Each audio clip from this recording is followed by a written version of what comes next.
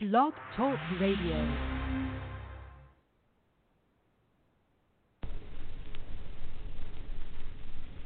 Center of the world, Africa. Center of the world, center of the world, Africa. Center of the world. Latitude 0, longitude 0. Planned by the Creator. Sylvanthropus was the first man found on the earth. That earth was the motherland, Africa. We know that without total understanding of what happened in the past, it would be difficult to relate to the future.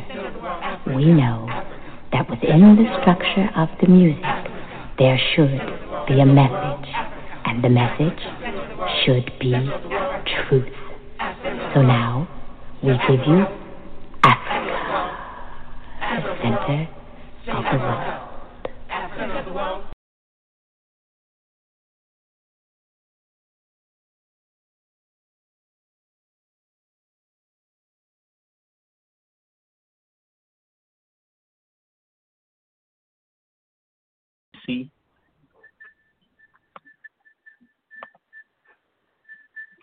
Sees as another historic moment for our people.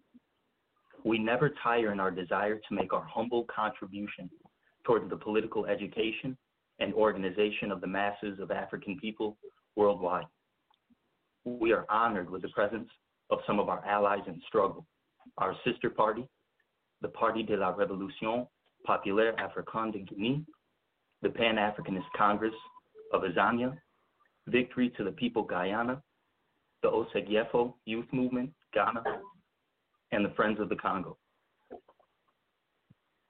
It is the plan of the AAPRPGC to institutionalize the Kwame Ture Commemoration and Crewmism Tourism ideological seminar to heighten and advance ideological struggle focused on Pan-Africanism.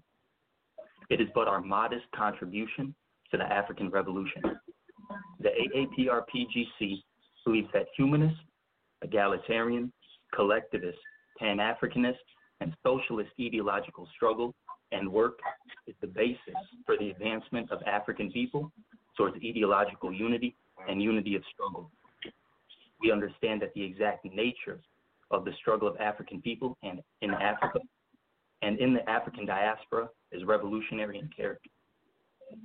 So we commemorate the life, service, suffering, and sacrifice of Kwame Ture and simultaneously honor Osegefo, Kwame Nkrumah, Ahmed Sekou Ture, Patrice Lumumba, and Roberto Mangaliso Sobukwe. Today, we have organized a discussion of African organizations and political parties to provide their insight to our people and to express willingness to inherit and continue Kwame Ture's directive. If Africa's children cannot alleviate her suffering, we can at least share them fully. This principle will be highlighted throughout the education concerning the revolutionary contributions, suffering, service, and sacrifice of our honorees. It is the responsibility of the AAPRPGC to educate and cultivate support for all progressive and revolutionary African organizations that are struggling for our people. Pan-African unity and international solidarity is the Pan-Africanist thing to do. The AAPRPGC has the responsibility to inspire those who are not inside an organization to join one immediately. The critical necessity of joining a progressive or revolutionary organization fighting for the liberation of the African masses worldwide must be a popular idea among the masses of our people. Nkrumah says it most clearly. There is nothing more powerful than an idea whose time has come. I will now turn the seminar over to our moderator for today, Banbosi Shango, organizer for the AAPRPGC, and again, we are grateful for you spending this time with us today. Again, we thank everybody for coming out today, and we are extremely happy to see so many folks on. Currently, there are 23 people on. Mr. Ismail Kandi from the party in Guinea has been trying to get on, but it looks like we lost him again. He was just trying a few seconds ago. But we're going to move forward, and we want to see if we can put in place right now a video.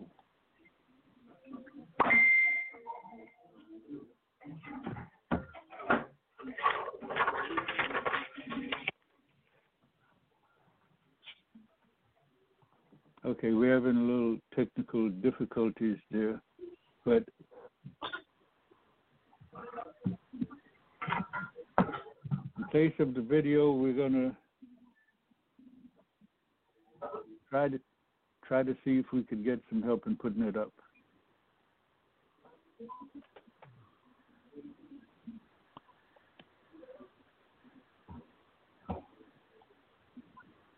Then both if you have the link to the video and you make me a co-host, I can probably pull it up for you. Okay. Send me the link to it and I can possibly pull it up for you. All right. Let me find the videos and I'll send them to you, and I'll make you a co-host. All right. Okay. And Mr. Kandi is trying to get in again. Greetings, Africans. Greetings.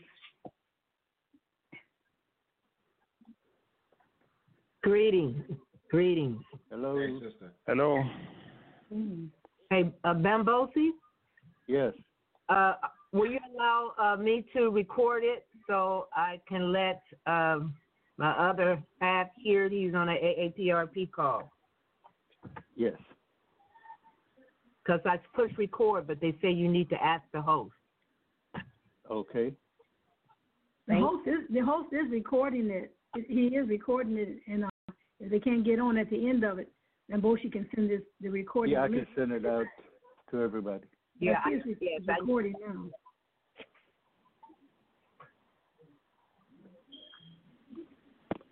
I just didn't know how soon you'd be getting it out. Okay. I know that's right. I feel your sister. Listen to it today. Yeah.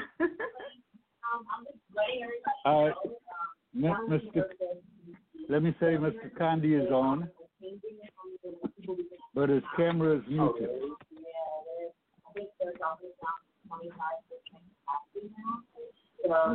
His audio coming on. We're trying to get the audio on. All right, if you're not speaking directly on the program, could you mute your mic?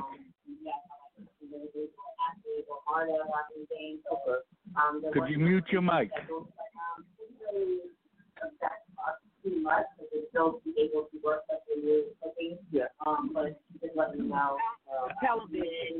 Abina, Not me. Abina, could you mute your mic?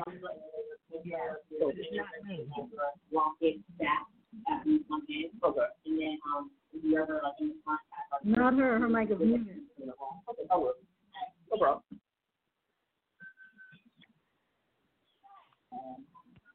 S-Rib, whoever S-Rib is, it might be them. Imhotep. Here's a 804 number. 54, because their mics are still on. 549-7492. Your mic is still on. And then the number 202-779.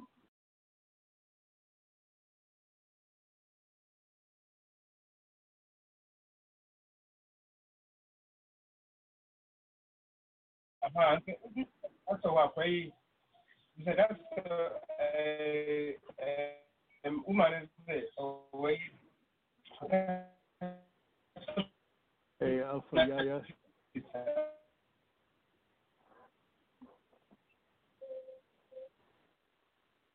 Right. Yes, S-Rib. Hi. Hello. Hello. Good afternoon, everybody. Hello.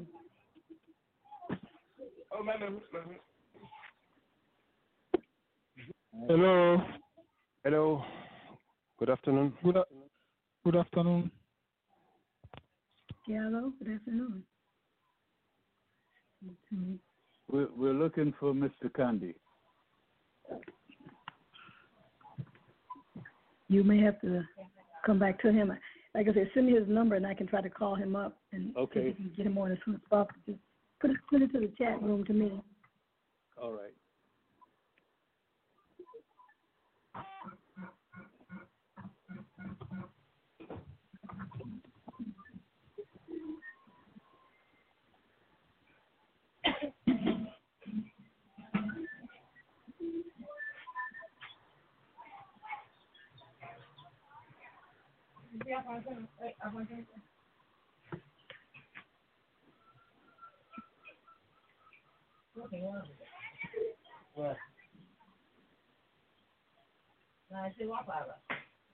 I think that in lieu of waiting for Mr. Kandi, I see that the brother from the Osagifo Youth Movement is on.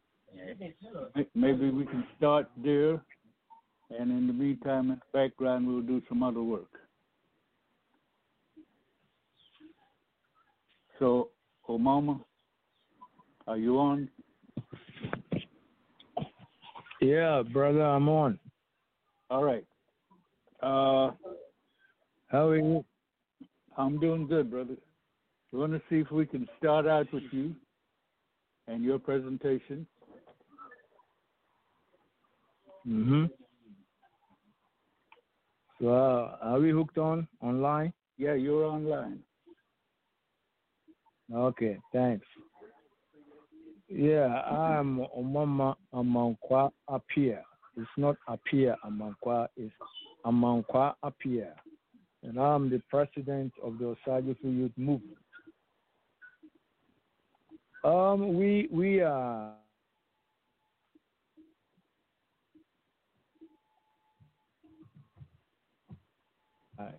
the mainland, so to speak, we are, and as far as we are concerned, is devoted. That's what our respect for the African.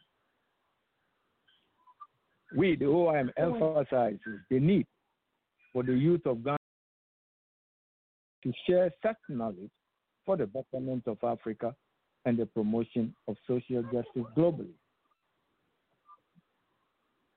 Again, we testify to the truth that Ghana and Africa's independence was obtained through a brave struggle of some brave warriors of decolonization. Thus, the movement speaks and encourages all, that is, the good people of Africa, to speak of the sacrifices and bravery of our forebears with utmost respect and love. In this instance, we would like to dwell on the Osagifo Kwame Nkrumah and what he intends for Ghana and Africa as a whole. You know, the vision of Nkrumah can be understood within the context to action and well-being for Ghana and Africa after independence. No, the OIM wants to take the youth of Africa down the memory lane for them to know what was intended for Africa, Ghana and Africa through Nkrumahism, and why Ghana and most are in such helpless and hopeless situation. The Osagifo asserted that Africans are equally creatures of Almighty God who also created the white. Therefore, as Africans, he made us understand that we have the right to govern ourselves in our own God-given land. And we have the right to live as men. This was a clarion call. And this was a very important statement, for it revealed the principle of the universal dignity of man as the master and manager of all created things in the world. This was Nkrumah's assertion. An understanding of this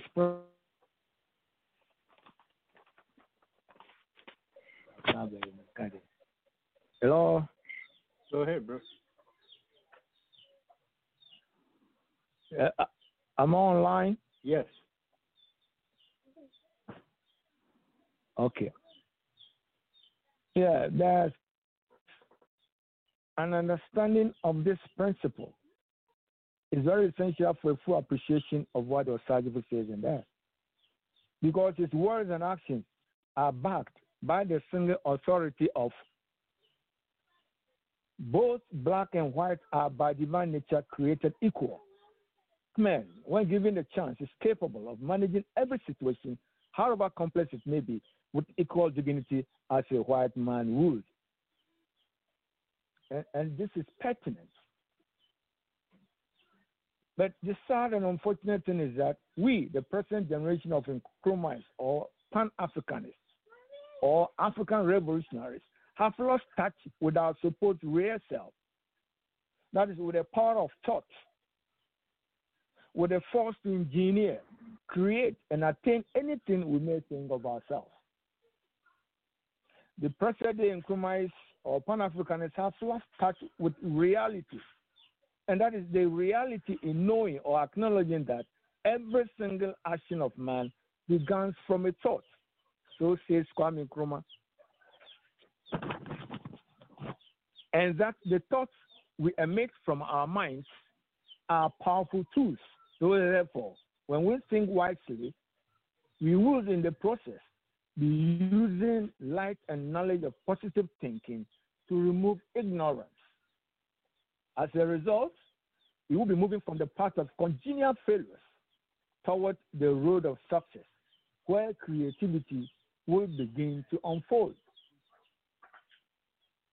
So therefore, in the leadership of the Pan-Africanist movement, there ought to be strategic leadership, strategic management, strategic planning, strategic thinking, and strategic implementation, according to Osagyefo. We, the latter-day Pan-Africanists, have to nurture great thoughts because creation began with a thought. And we are all thoughts of our Creator. And this power is truly the biggest legacy the Osagyefo bequeathed to the present-day generation. So for the youth, a bit small trip down the memory lane. Plainly, in the sight of the imagination at the time, the Osagyefo, with this African personality concept, beheld the new forces elevating society from its very foundation. That is, lifting the poorest above the possibility of want and exempting the very lowest from the anxiety of the material needs of life.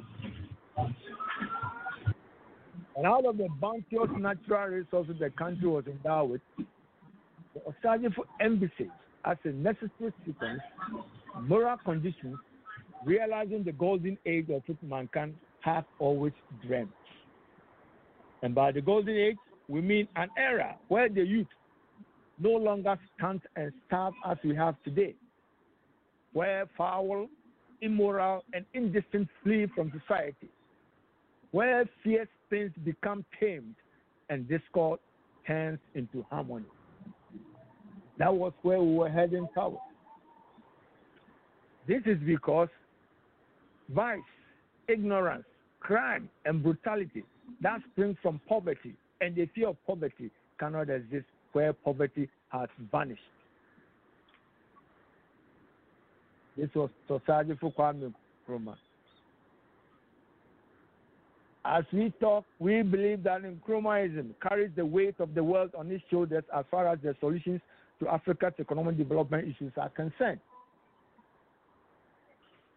The youth should be told that Nkrumahism as a development philosophy is as vital today as it was during the time that it was revealed. The message is eternal for all times and all people. Its message rains down through the ages as an inspiration and pathway for our stumbling feet. The sacred truth is that the present-day Ghanaians, especially the youth of Africa, have not come to terms with our destiny as a people. We have not developed a sense of appreciation of who we are and what legacy we have to uphold. Therefore, the Osagifo youth movement make this appeal from the perspective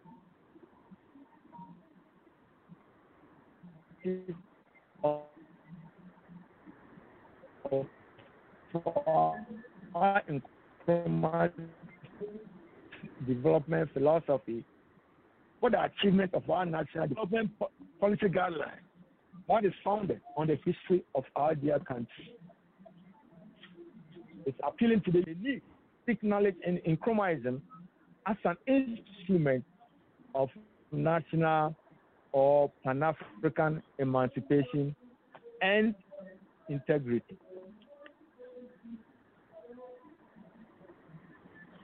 So we sort of encourage the African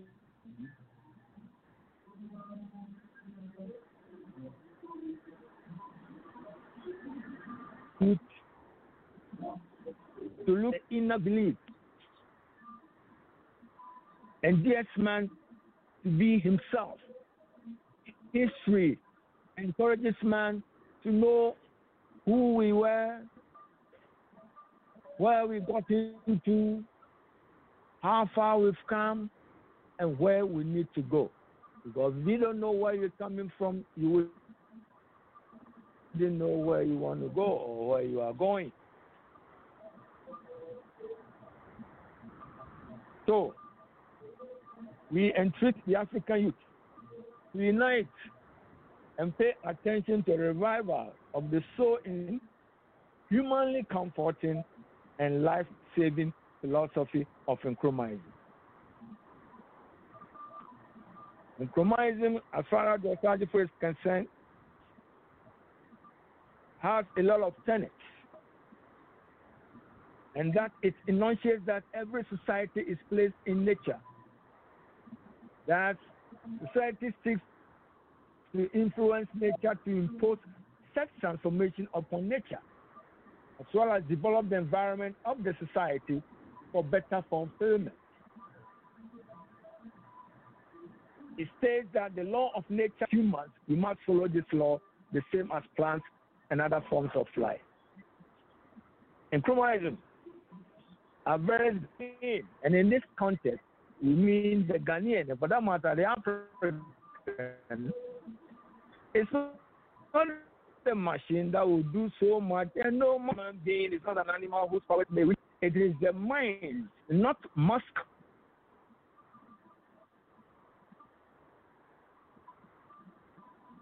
Oh, which is a great agent involved, is the weakest of all. But for the human intelligence, the resistant currents of nature flows, and matter becomes plastic to the human world. That is Nkrumahism. Nkrumahism teaches that the African personality concept is anchored on the African conscience, conditioned by its experiences with Euro-Christianity, Arab Islamic thought, and indigenous original African world. Thus, for Africa as a whole, a new African philosophy must draw its nourishment chiefly from African roots, which is essentially egalitarian, meaning equal rights, and I mean equal rights in its proper or real sense. Nkrumahism expatiates that every new power engaged in the service of humans should improve the conditions of all. And he is talking about decent standards of living for everybody. Because as human beings, there is a human life we ought to live. And this should be healthy, happy human life, which the Osagifo tried to establish in Ghana with the vanguard being work and happiness. The youth should know that we were on track. We were on the right course. But unfortunately, as that, in order to increase their intelligence must be increased. And here, the brain must also be brought to the aid of the hand to engage in the common work of life.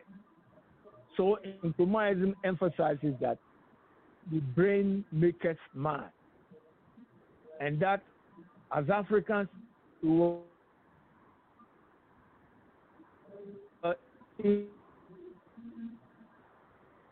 equally created by the same one. What a white man, a yellow African achieved it, if not even better.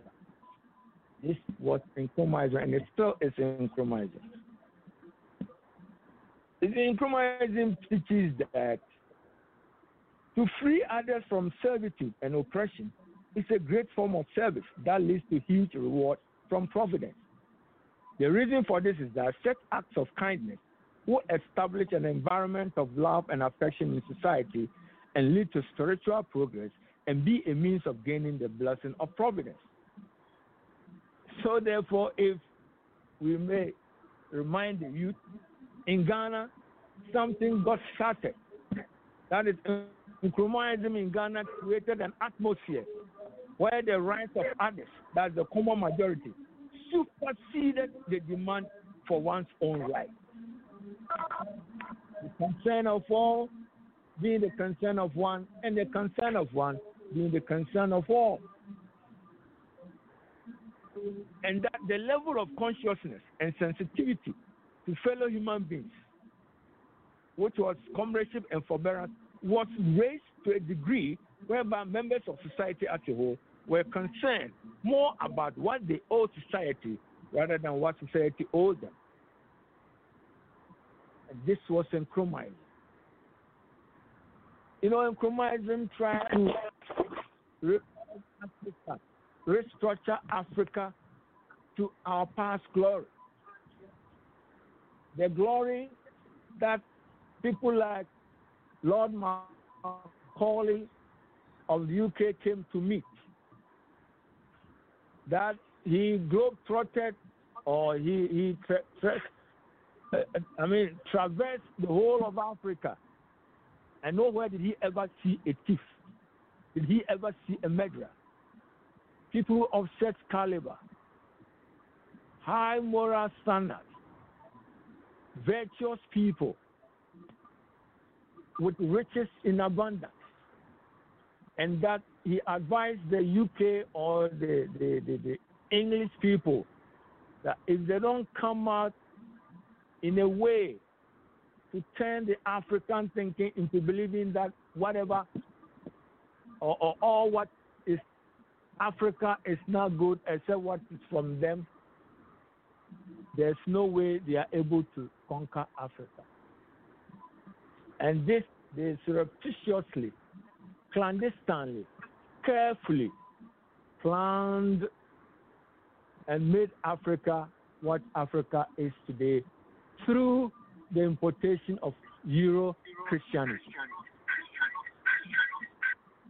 Euro-Christianity, which has brought misunderstanding and hardship to Africans. Well, the Africans believe in one single creator, the only one true God, while all others are messengers, including the great Jesus Christ, Muhammad, Moses, Abraham. These were all messengers. We have only one true God. But today, we've been asked by Euro-Christianity to also say and believe that Jesus Christ, a creator of God, the handiwork of God, is also a creator. And this has been the bane of Africa. And secondly, they brought about partisan politics, which they know is also sort of disturbing in Africa. Africans believe in one nation, one people, one destiny. When Nkrumah brought about this idea, he was hounded out by people from the Western Hemisphere that he has brought about one party state. But my brother, let's look around the world. Every nation that has made it, which is what its source, has passed through that stage before.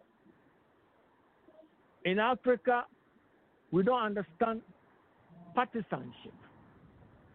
We see opposition as being an enemy. And we believe in community, empathy, and compassion. But that thing was relegated to the background after Nkrumah was overthrown.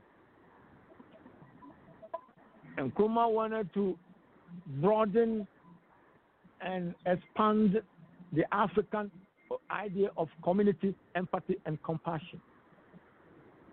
Hence, we have this clarion call, comradeship and forbearance, that we were all in the same boat.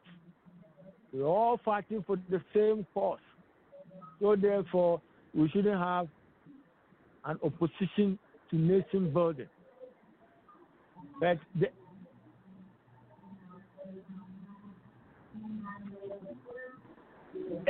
elites at the time, and as we have today,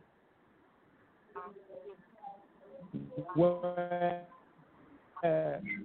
organized to fight against Kwame Nkrumah and the other brave warriors. They looked at where we found ourselves.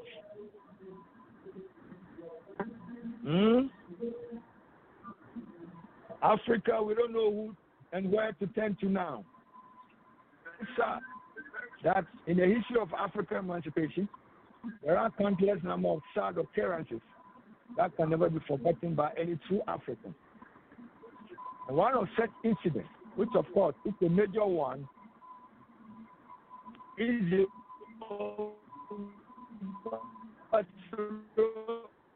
of the government of Osadipo Kwame Nkrumah, a government whose crime in the distorted and perverted view of the imperial forces that made the coup d'etat was that it sought to overthrow vice, ignorance, crime, neocolonialism, and poverty in Ghana.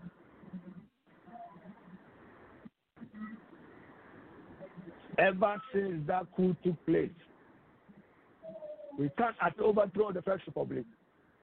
Comfort, deepening social, economic, and political inequalities in Ghana. Imperial forces. And that the policies have not improved the conditions of the lowest class in the essential of healthy, happy human life, which the government and the Nkrumahism sought to establish for all Ghanaians with the slogan, work. And it's so sad at times.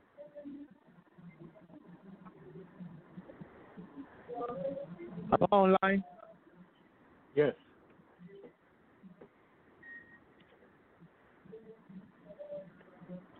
Okay. We want the youth to know that the era of the First Republic of Ghana, what happens to be the most eventful period of Ghana and even Africa's history, have been hidden from the youth of today. And that is unfortunate. It's unfortunate that it is happening so. You see, the African spiritual system, which is the natural African spiritual system, as I mentioned before, is founded on the values of community, empathy, and compassion. That is high moral principles, which are the backbone of our spiritual, philosophical, and cultural heritage. And this was fully at play during Nkrumah and the warrior time. During that time, the creation of a situation where there was no destitution and no one made an easy living nor luxurious life at the expense of others, that everyone could make a distinct living, and no one able and willing to work was oppressed by the fear of want, became the preferred and desired order of the day when Nkrumah was put out to conscientize Ghanaians. You know, more or less vague or clear, these unprecedented visions and improvements that were born by Nkrumah were what gave the wonderful era of Osagyefo Kwame Nkrumah its incomparability. The First Republic administration under Nkrumah radically sunk these virtues and ideals so deeply into the popular minds of the masses to change their thought pattern and character.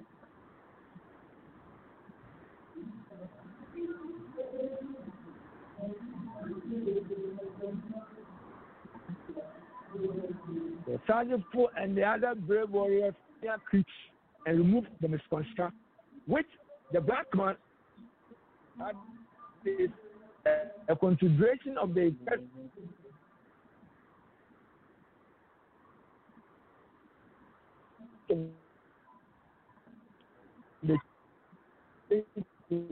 and indicated that Nkrumah's system will allow the distribution of all classes and make possible civilization. And that was the era of Secretary and others from other countries. You know, we're saying this because we know others will talk about Comrade Secretary Kwame Ture and others. But we want to just enlighten the youth a little more about more and Dubois. These were brave warriors who Africa, for what they did for Africa. They put their lives at stake and make Africa become what we are today. Had it not been from a bad initiations and bad thinking from the Western Hemisphere, Africa might have today been somewhere more positive than we find ourselves today. It's unfortunate. And so, therefore, as revolutionaries, we should know and accept where we are, understand why we are presently in this position, and finally, to come up with visible solutions other than waiting for other people to tell us what to do. So the title for this thing is up. If we cannot share our problems, we can't alleviate them, we should share them fully. We should know where we are, understand why we are presently in this position, and then come out with visible solutions other than waiting for other people to tell us what to do. For although colonization doesn't exist today in terms of physical ownership of countries, the mentality of the Western Hemisphere, the Western world in relation to Africa is still very colonial.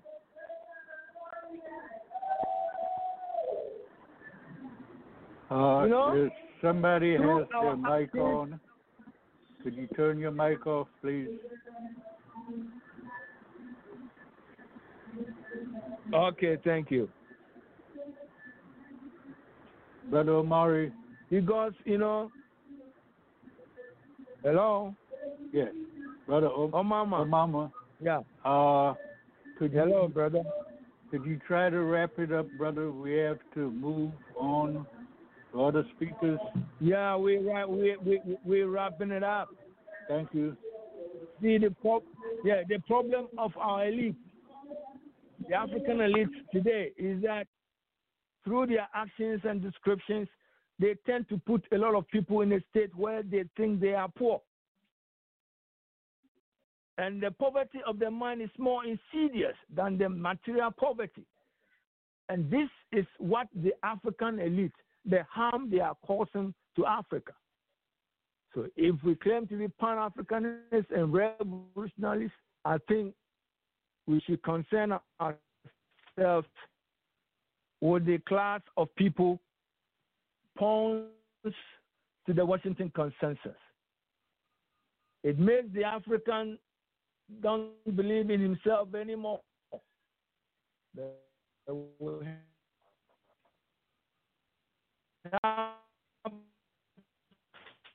Some extraordinary power of thought in us. And therefore, there's a need to African and awaken the power of consciousness of the. This will lead the African into believing in himself and become confident that his ideas will not only work, but could also be beneficial to mankind. What needs to be done is to take action and initiate the power of action. So more grease the elbows of APRP GC branch, more grease the elbows of fellow comrades in arms, Pan-Africanists, notable Bob Brown, who have sacrificed all his life for the cause of the African. And then we're working hard towards the real emancipation of the African, brother. So the Osage Youth Movement, thank you all for getting us on and letting us reach out to the world. Thank you, brother. Thank you very much. Thank you, Brother Omama. Bamboo Shango, brother. Thank you, brother. From the Osage Youth Movement, Brother Omama. Youth Movement. Yeah. Thank you very much. We want to see if Brother Walimu could open his mic for a minute. Walimu, open your mic. Yeah. Say it. So no record, say it. Should be at the bottom of your screen. Yeah. Yes. Brother, do you know if we have our brother from South Africa on? Yes. No, I don't. Is there someone on from the PAC?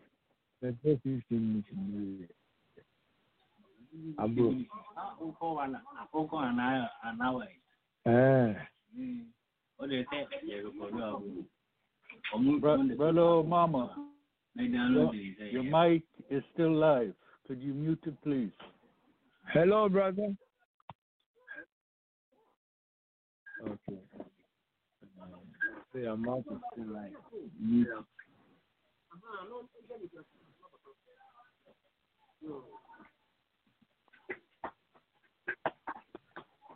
Here, I'm not seeing anybody from the Pan-African Congress of Azania who's supposed to be on. They may have technical difficulties getting on. I know that Guinea has technical difficulties. So maybe we can move in the meantime and go to our brother from Guyana, Brother Gerald.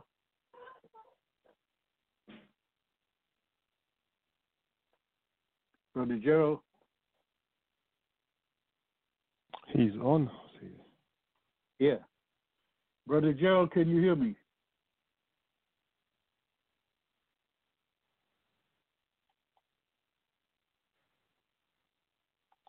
He looks like he's working on his screen trying to pull it up. Gerald Pereira? Yes. Yeah. Brother Gerald is from the Victory for the People of Guyana organization.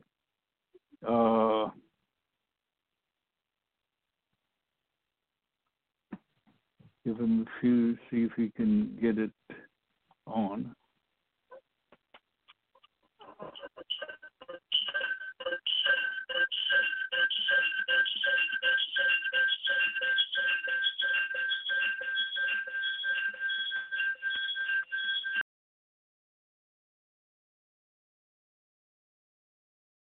All right, Brother Gerald, can you hear us yet?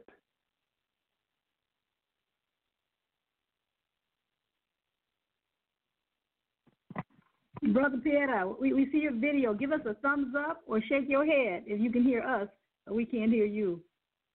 So we'll just know there's that kind of technical difficulty. I don't think he's hearing us. Yeah, I don't think so either. I see him. Mm-hmm. Send him a chat. Send him something in the chat. Just send him something in the chat. Then we're trying to talk to him. Okay, and Mormy, could you do that video? Is the one I told you, the one with the yes. West End? Okay, all right. I'll pull that up. But you have to make me the host again. No, anybody can share the screen. No, you can't. I tried it. I'm going to tell you what it says when you try to share a screen. It says, host disabled participant screen sharing. That's what it says. Okay. You have to make me the host just for that minute, then I'll give it right back to you. Okay. Hold on, let me find it. For the participants?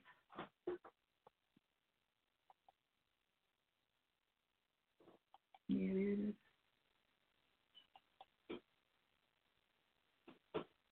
Go to participants and then click on the. All right, okay. This is cool. Okay, let me go get it for you then. All right, in the meantime, Brother Gerald, can you hear us? Send him something by the chat. I will. Okay. You don't seem like he's hearing me.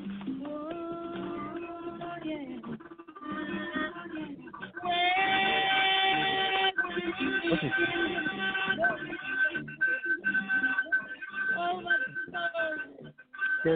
Getting the feedback. You getting feedback? Yeah. Maybe I have to turn it down. Let me turn it down a little bit. Okay. Try this. Is that better? Yes.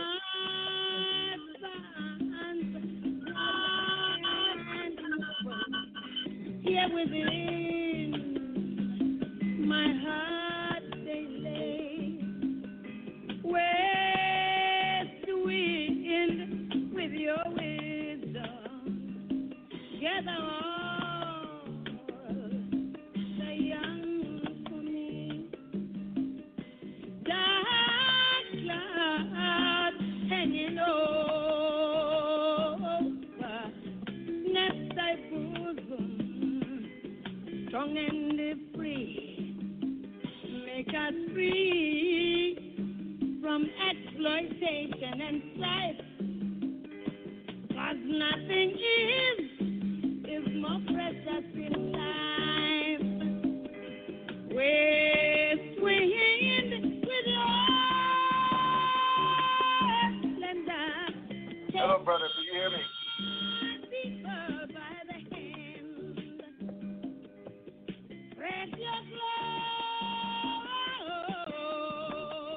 glory, sunshine, unify Mother Africa, unify my precious land, unify us, don't divide us, unify us, don't divide us. We don't need it now, Lord. Let us not fight. You hear me, brother? Hey, who's that? Hello? Yeah, I can hear you now.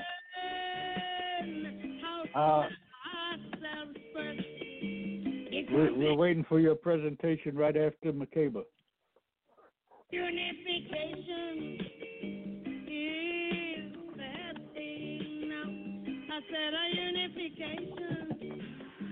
Unify us, don't divide us. Unify us, don't divide us. Do you hear me, my friend? Do you hear me, my brother?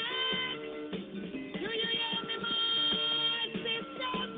Do you hear me, mama? Do you hear me, daddy?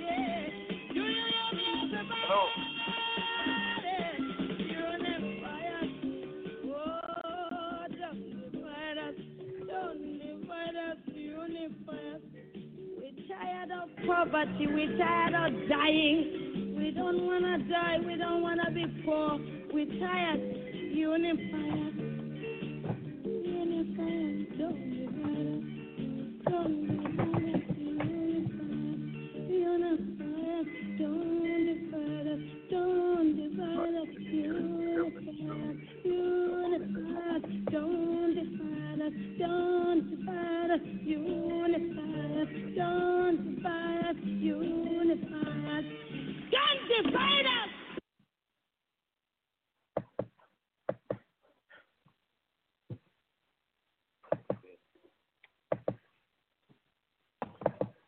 Brother Hello, can Gerald. you hear me? Yes, we can hear you. Could you introduce yourself? Your mic is muted. Brother Hello, Gerald. can you hear me? Yes, we can hear you. We can hear you. Can you hear us?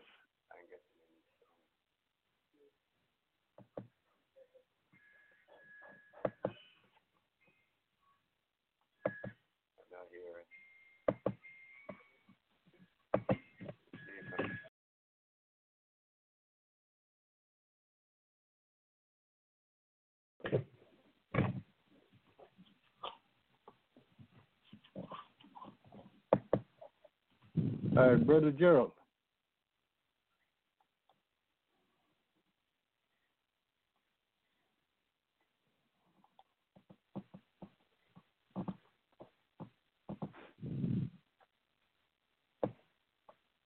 All right, He's off. Yeah. We want to go ahead and move on then and see if he can get back on and catch up. Can we ask Brother Maurice? Brother Maurice from the Friends of the Congo.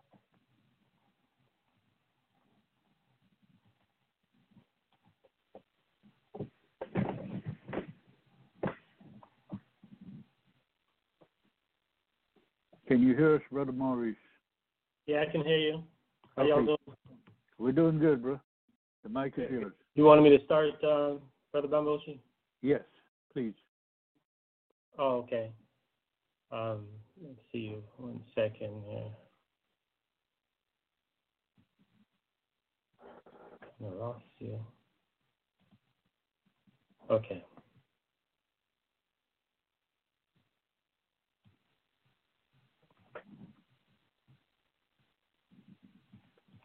All right, how's everyone doing? Doing good. Good. Well, thank you, brother APRP GC, for inviting me to talk about Lumumba on the day of the commemoration of our brother Kwame Ture. I'll speak a little bit about Lumumba, but I'll spend most of my time talking about what the children of Lumumba are doing. That is to say, not his biological children, but his ideological children, and the work that we're continuing in this tradition. Like Brother Kwame Ture, Lumumba was heavily influenced by Kwame Nkrumah and Sekou Touré. There's a book written. It's called The Selected Speeches of Patrice Lumumba, and the foreword of that book is written by Jean-Paul Sartre. And in his foreword, Sartre made some interesting observations about Lumumba, and he said you have to understand Lumumba came out of a special class of people in the Congo. What the Belgians did in their colonization of the country is, in order to maintain control over the masses, they created a particular class of Congolese. They called them the évolués, or the evolved Congolese. And Lumumba was a part of the évolués. And the reason for existing on the part of the évolué, or the evolved, was to integrate into the Belgian colonial system. That is to say, a class of technocrats that would not really challenge the current order, but find their place in the current order. And that's what Lumumba, that milieu that Lumumba came out of. Now, when Lumumba went to the All African People's Conference in 1958, it was there that Lumumba was radicalized, that he became a staunch nationalist and a Pan-Africanist. And if you read Lumumba's speeches, his poetry, his writings, before 58, before the All African People's Conference, you find that he, probably the best way to describe it, in the empire, he was more like an integrationist as opposed to a nationalist and a Pan-Africanist. So in meeting Kwame Nkrumah, in meeting Sekou Ture, Lumumba was radicalized. And within a matter of weeks, really, in getting back from the conference, the All African People's Conference in 1958, we find Lumumba mobilizing the masses, organizing in a fundamentally different way than he did before. So not only was he radicalized at the All African People's Conference, but he was also supported, right? So he saw he was struck by Kwame Nkrumah and saw Kwame Nkrumah as a father figure. And then, as you know, both Nkrumah and Ture, they were dispatching revolutionaries to different front lines in the anti-colonial fight. So Ture dispatched, in an effort to support Lumumba, dispatched Félix Moumié from Cameroon, as all of you are familiar with, and another Pan-Africanist that some of you may not be familiar with, André Blouin. André Blouin was a staunch Pan-Africanist. She supported Ture in his mobilizing of the Guinean masses to reject the French. And the French's referendum, where you had to either vote yes to be a part of, remain a part of the French sphere's influence, or no. So André Blouin was a key organizer along that Ture recruited because of her work that she did in organizing against de Gaulle's ultimatum that he gave the colonial outposts. So both Moumié and André Blouin was dispatched to Congo by Ture. So here on the one hand, you have Lumumba drawing strongly from being radicalized by Nkrumah and drawing from Nkrumah's Pan-African vision, and on the other hand, being supported by Ture. And André Blouin actually wound up being the chief of protocol of Lumumba, and she wrote an excellent book called Africa, My Country. So Kwame Ture, Kwame drawing his name from Kwame Nkrumah, Ture drawing his name from Amadou Sékou Ture. Kwame Ture took on the name of these two African giants, and Lumumba embraced them and took on the Pan-African vision. And in fact, when we see the Lumumba returning back to the Congo in 1958, and then being radicalized through a series of organizing efforts in Kinshasa in particular, what we find is that Lumumba is now firmly ensconced in the nationalist and Pan-Africanist tradition. And he draws up on Ture, he draws up on Nkrumah in advancing the Congo. Now, you know, many of you may know that Ture and Nkrumah saw Congo as vital to the Pan-African project. In fact, in the introduction of, I think one of the recent copies of the book that Nkrumah wrote on Congo, the challenge of the Congo, he lays out how an agreement that Nkrumah had with Lumumba, where Congo, or Leopoldville at the time, Kinshasa today, would serve as the capital of the United States of Africa. Now, if you understand about the strategic location of the Congo, its enormous wealth, its the ability to project power anywhere on the continent from the Congo, then you understand why Ture and why Nkrumah saw Congo as central to the Pan-African project. So the centrality of Congo to the future of Pan-Africanism, to the future of Africa, remains the same today. And the ideas of Lumumba, of a self-sufficient, self-determined Pan-African Congo, is still very much intact today with the Congolese youth. And that's what I really want to focus on and talk about, how the youth in the Congo are carrying on the tradition of not only Lumumba, but also Nkrumah, also Ture, and in very concrete ways. And they've established a training center in Kinshasa, and they named that training center the Andre Blouin Center. And in that center, the youth are trained in four principles. Their training is grounded in four principles. The first is self-sufficiency. Second is self-determination. The third is Pan-Africanism. And the fourth is internationalism. Now, not only are they grounded in the ideological framework of those four principles, but in everything that they do, they fulfill on those principles. So they have self-sufficient projects. When they mobilize the masses in doing political education, it's about self-determination. That's a central feature of the training and the teaching that they conduct in local communities, not only in urban areas in the Congo, but also in rural areas. As many of you know, much like the rest of Africa, the majority of the population is 60 to 70% is found in rural areas. So the youth go into the rural communities in order to do those training.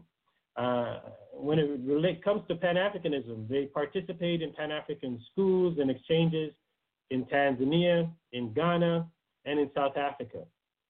And they do that throughout the year. Of course, the coronavirus has interrupted that exchange, so they've moved that to a virtual, the exchanges to a virtual platform. So their concern is not just about the Congo, and they understand clearly that the Congo is a European construct. It's a country that was not designed or created by Africans. In fact, just about all the countries on the African continent today weren't created by Africans, at least in terms of their political borders. Those were created by Europeans. So they're clear that although they call themselves Congolese and their political foundation is based on nationalism, that Pan-Africanism is the answer for bringing about the kind of self-determination that they want to see, not only in the Congo, but on the African continent as a whole. So they're keen to engage with other youth who are Pan-Africanists and have the same aims. And finally, on the internationalism front, they see what has unfolded in Latin America over the last 2 decades as a model to follow. So Chavez in Venezuela loom large in their thinking. Cuba, of course, is central to how they see that the battle that is needed to be waged against imperialism.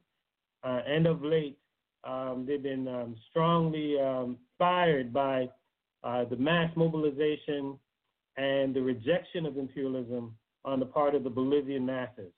And they host forums at the center that connect with youth in Latin America, in Brazil, in Venezuela.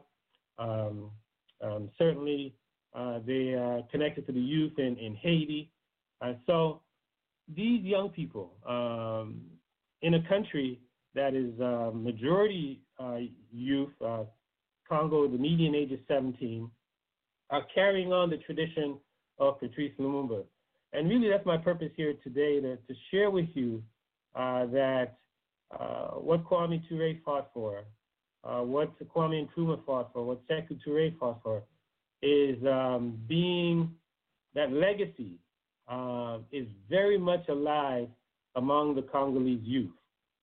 In order for you to get a sense of what they're doing, how they're carrying on the struggle for a free and liberated Congo and a free and liberated Africa, I highly encourage you to visit the website Telema, Telema. It's a Lingala word which means rise up or stand up. So telema.org, Telema. I don't know if I can put it in the I'll put it in the chat later.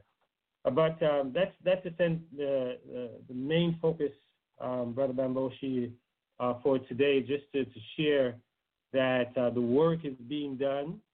It is being carried on. Being carried on by a new generation of young Congolese who are steeped in the history of the Congo and the history of the African continent, who are Pan-Africanists, who understand that free and liberated Congo and Africa is one that is grounded in socialism, grounded in the United States of Africa, and it's that vision that they're fulfilling on each and every day. So just wanted to share that with the collective. And I don't know what the format is. If there are any questions, I'll gladly respond to it. But other than that, I just thank you for giving us the opportunity to come in and share with you the work that we're doing, primarily in the Congo, but also elsewhere on the African continent. Thank you, Brother Maurice. And please stand by. We'll see. We'll probably get to some questions after. I'd like to ask Mormi to check her chat. Let me... Yeah, to make me the host. Make me the host one more time. Okay. Because I gave it back to you, so you have to make me the host so I can put it up. Okay. Okay. In the meantime, let me just introduce a couple of folks here. We have Brother Amatep, who has joined us from Jamaica, and the son of Kwame Ture, Brother Alpha Yaya. I see it's there. We might have call upon him shortly.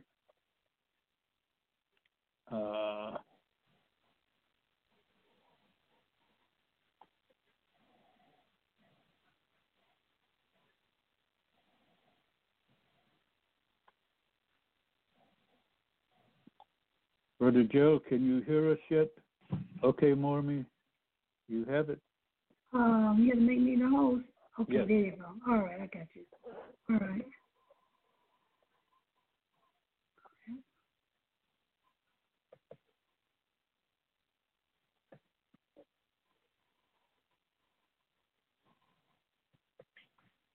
Let me go back out and get it again.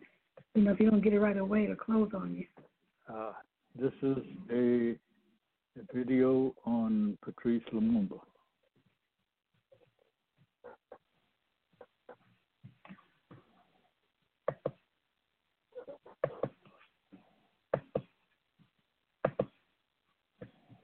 One minute, I pulled it up.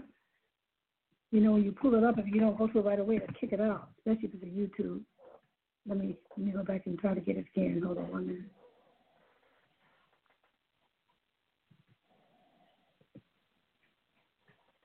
This is the Malcolm X on the assassination of Patrice Lumumba. That's the one you want, right? Or Viva Patrice Lumumba. Which one do you want? I think it's Viva Patrice Lumumba. Okay, that's the one you want. Okay.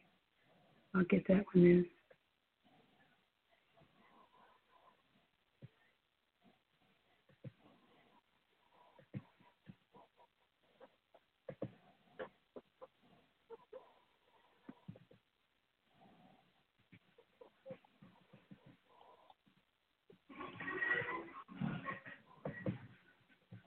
Now let me go back to you guys.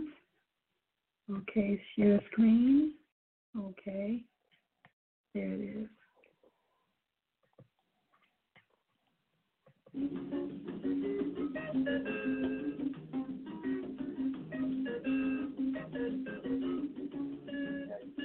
Yakobomba mabebinge Boketili yekomi yabito Kakweteko kakibanika Apatyo yotomoni Kasipe bobo sana kateo Elondelu mumba patrite Banyoko iye Peale piteo lelo yapikidala boy Yakobomba mabebinge Boketili yekomi yabito Kakweteko kakibanika Apatyo yotomoni Kasipe bobo sana kateo Elondelu mumba patrite Banyoko iye Peale piteo lelo yapikidala boy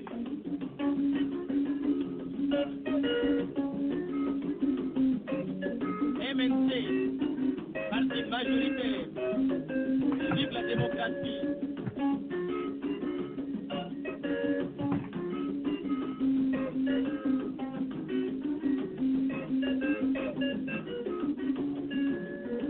Yakobomba mabemike, Bokekili etongi yabiso, Kakweteko kakibanika, Apatyo yotomoni.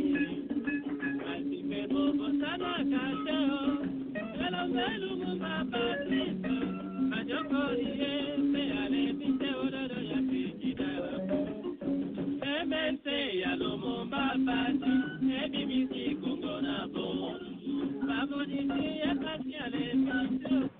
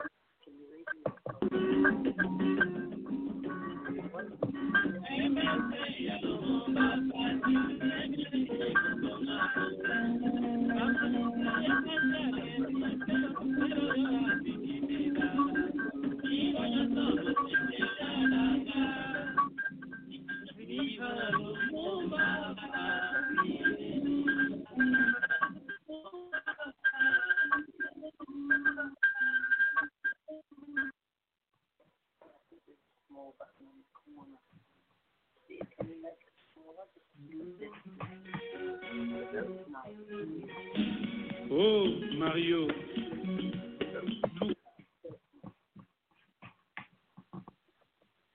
Now, Boshi, the next one is on Malcolm X. Speaking about Patrice Lumumba, do you want me to show that one next? Yes. Okay. This is Malcolm X on the assassination of Patrice Lumumba, the Patrice Lumumba, rather. So here. Okay, I'll cancel that out. I'll put it in here.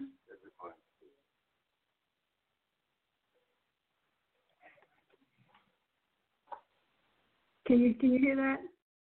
No. Okay, I know I did. Go back out. Coming to you. Okay. Now share screen. Okay. Should come up now. People in Congress for years and years and years. And if the people now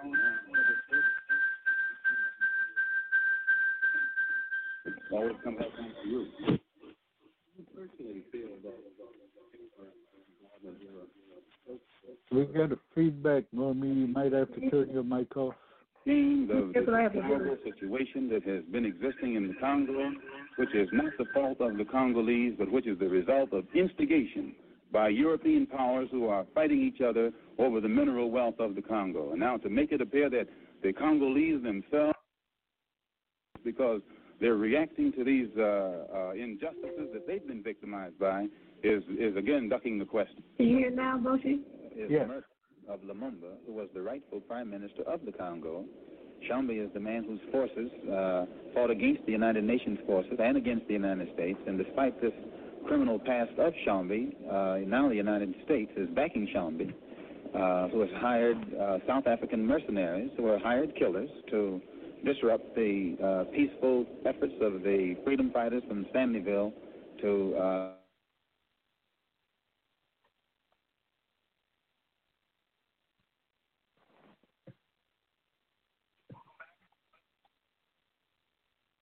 on the loss of a president.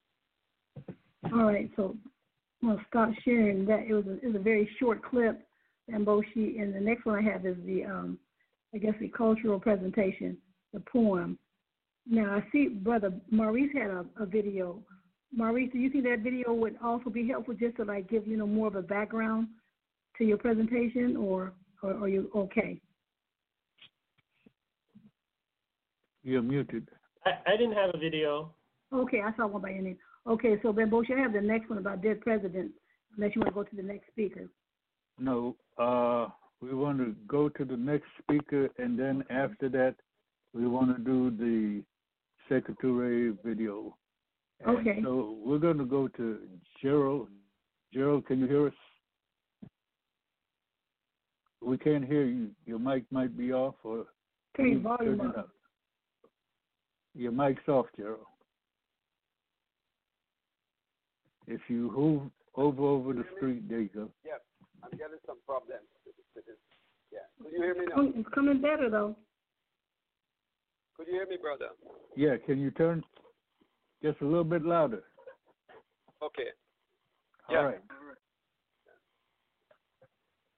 We want to know if you could introduce yourself, Gerald.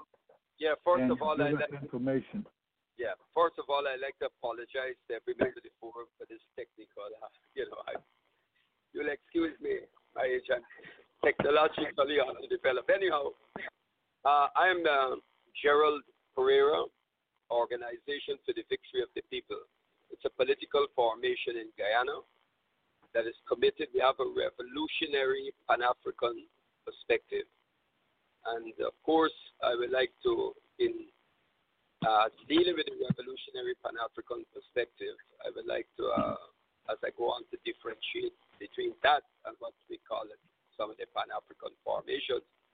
As you know, in Guyana, we have many political parties on the political landscape, but every one of them are committed to neoliberal economics. And the two major political parties, one which was founded by the People's Progressive Party, which used to describe itself as Marxist-Leninist, and the PNCR, which at the time under Bob Burnham claimed it was socialist. Both of these parties today are quite happy pursuing neoliberal economics that was imposed in this country by the World Bank, the IMF, and the U.S. government. So what we have is all of the parties, with the exception of us, are pro-capitalist and very imperialist friendly. The OVP is Pan-Africanist, we are socialist, and anti-imperialist. We contested the elections twice, 2015 and 2020 at the regional level. To get our message out, that is our primary reason for contesting, was to get our message out to the people, and we did reasonably well in the region that we contested. But now, after the elections, with all the chaos of what has happened, there's a tremendous move over to our organization. Because one of the things we have learned, brothers and sisters, and you will agree with, is Kwame Nkrumah, Sekou Ture, Patrice Lumumba, Robert Sobukwe, and my friend, mentor, and teacher, Kwame Ture, taught us that as revolutionaries, we must be principled. Our principles must be non-negotiable. We can adjust our strategy and tactics, but our principles, we do not compromise it. Secondly,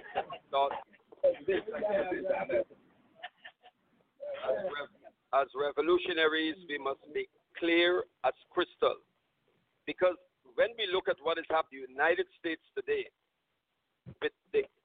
not that there was always that fascist tendency embedded in the United States, in the state, and it's the apparatus of the state, whether it's in the CIA, the FBI, and all of that.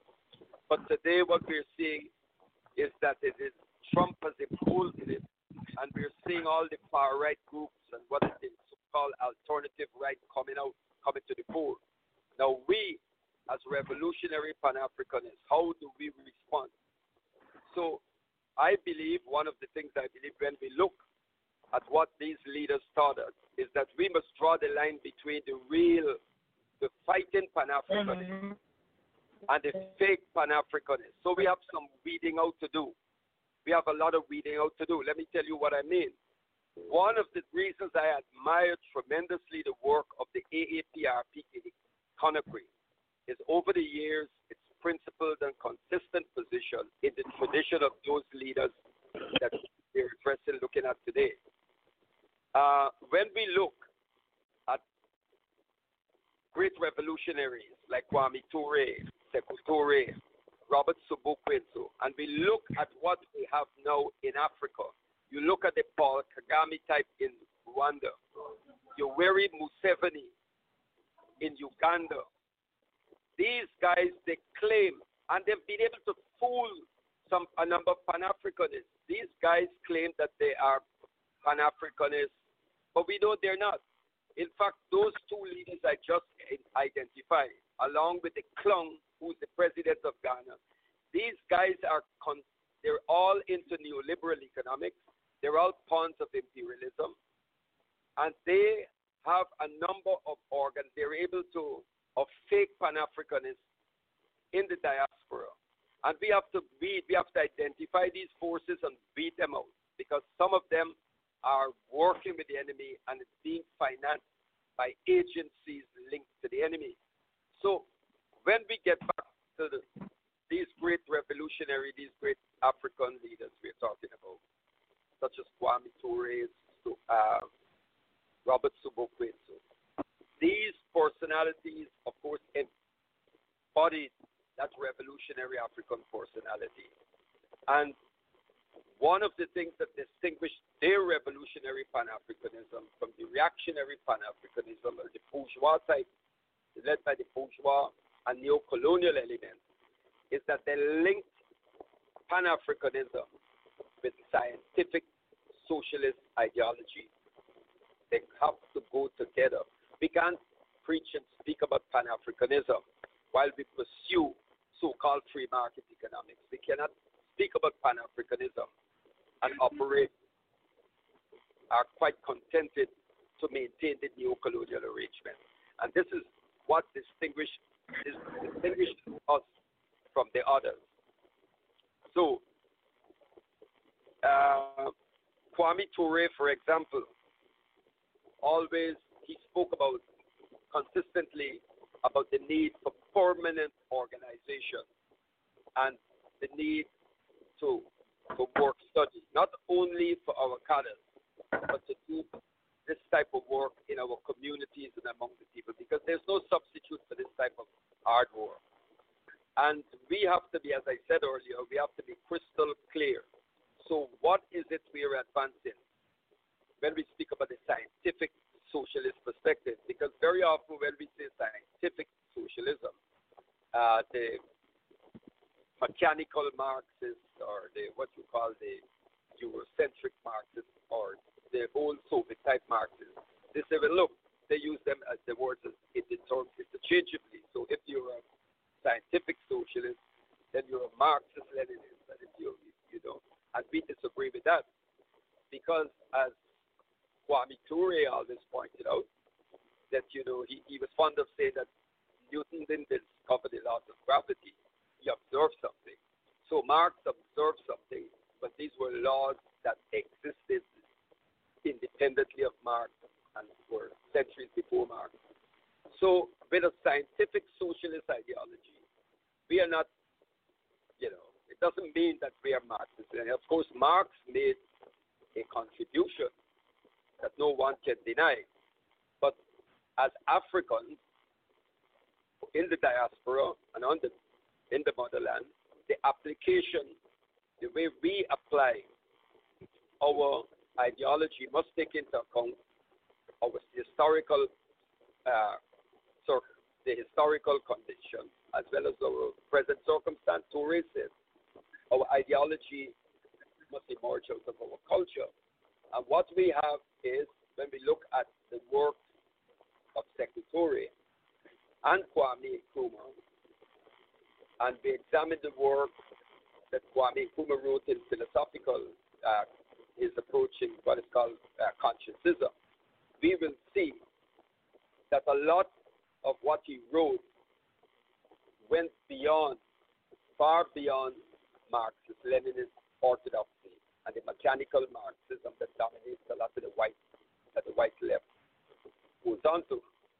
I mean, as someone who did theology and has a deep interest in black liberation theology, it was refreshing, and it's also creative to see that as a religious, as the people who are very spiritual and people who come from diverse religious backgrounds, whether it's Yoruba, Islam, Christianity, or Judaism, we see no contradiction between revolution and religion. In fact, we believe that authentic or true religion, because we had the great Iranian scholar Ali Shariati wrote a book called True Religion versus False Religion. And we know that all of the prophets that came out of Africa were prophet revolutionaries. And they challenged the unjust order of their time. But what always happens is that in the initial stages, we know that the message of the various prophets were met with hostility by the priestly caste and the ruling political elite, as well as the business elites at the time. So they persecuted them. But when the message eventually triumphed, many of those who opposed the prophet then accepted those various faiths. They accepted it with their mouths, but not with their hearts and minds. And we've seen through the centuries where that has led us to. Because when we look today, we have revolutionary Pan-Africanists. We have to reclaim the revolutionary message of the prophets and the revolutionary message of emancipatory religion. Because when you look at what ISIS or Al-Shabaab or Boko Haram is doing in Africa, it has nothing to do with the revolutionary message of Islam. In fact, we know that these people are being used by the Zionists and being used by imperialism as a way to balkanize and to divide and destroy, divide and chew in Africa so that the imperialists can maintain their stranglehold. So we have to reclaim, we have to challenge them in the same way that the black liberation theology challenges the bogus theology of the T.D. Jakes and the likes. Because what we have is two religions.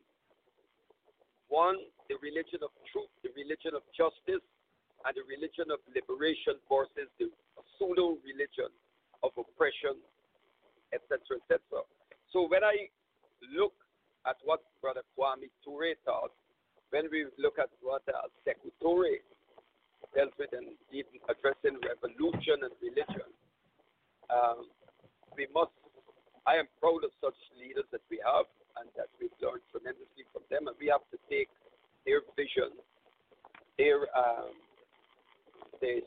they left off. We have to take this further. We have a lot of work to do, and I think the way forward is for us to work collectively and in where it is possible to build chapters of the APRPGC. And we need more seminars like this, more getting together so that we could coordinate, because the struggle is global, but we will hold down our end at the local level. Thank you. Thank you, brother. Brother Yahoo Musa, could you mute your mic, please?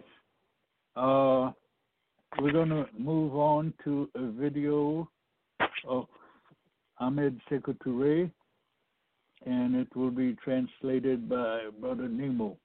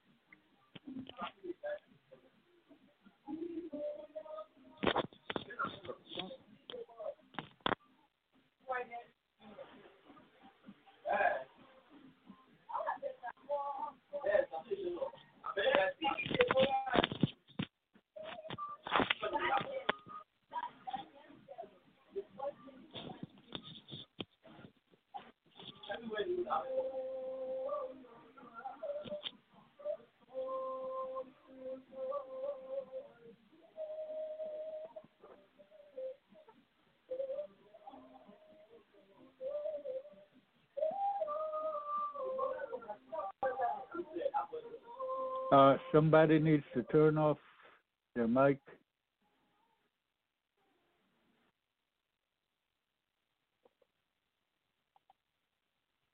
Just to let you know, I'm trying to pull it up, but it keeps fast forwarding. Let me try one more time. When I put it to play, it fast forwards automatically. Let me try one more time.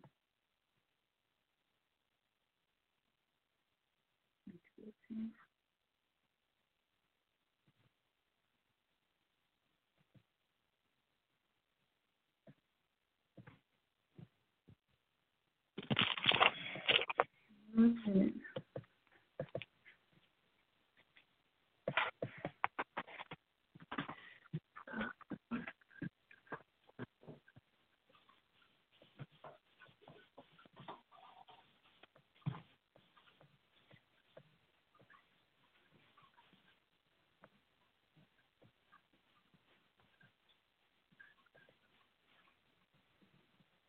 Okay, it looks like we have technical difficulties.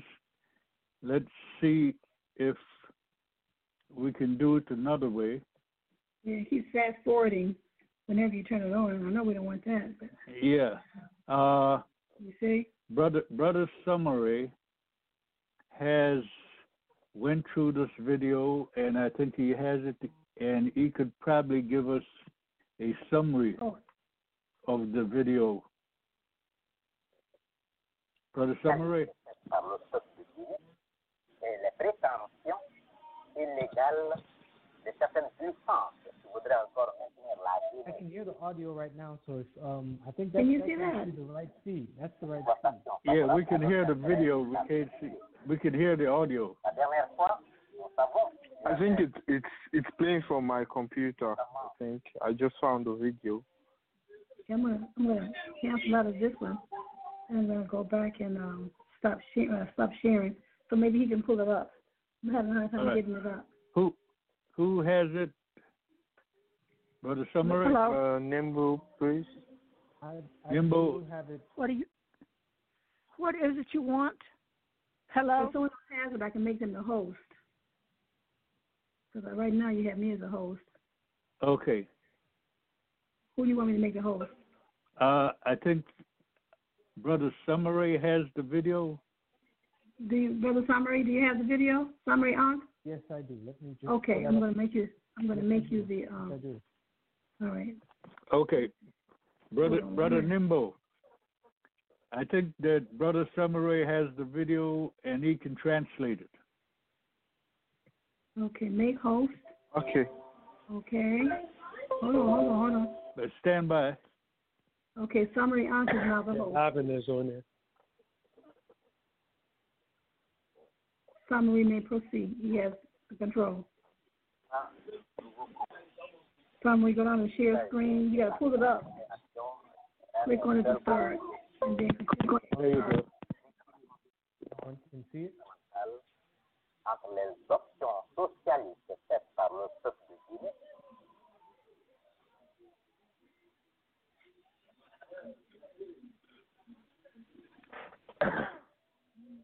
We're not seeing it yet, Summary. We heard something, but we're not seeing it yet.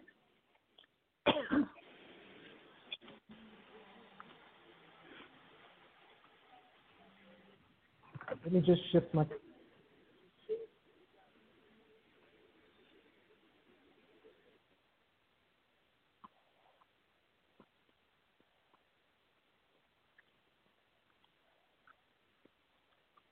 Brother Summary, are you screen sharing right now? Okay, because we're not seeing anything. You have to go down to the green. You have to open up your actual video like you're getting ready to play it. Click on it, and then put it to stop, and then come back out. Come back out to the whole room here, and go to share screen, and then you can pull up the one that you have. And also, you have to optimize the screen and the video before you show it. So when you first go into it, the share screen, at the very bottom, you'll see something that says optimize video and share computer sound. You got to click both of those. Then you can click on the one that you want us to look at. Before you click on the one that you want us to look at, you have to select those two at the very bottom of the screen, the share screen. So I have it. Can everyone? Saint-Marie, we don't necessarily have to have the video. We just need to hear you, because we can't understand French anyway, so we just need to hear your translation. Okay. It looks like we can see it now. You can go ahead. Turn up the volume. Well, I guess they can see it already.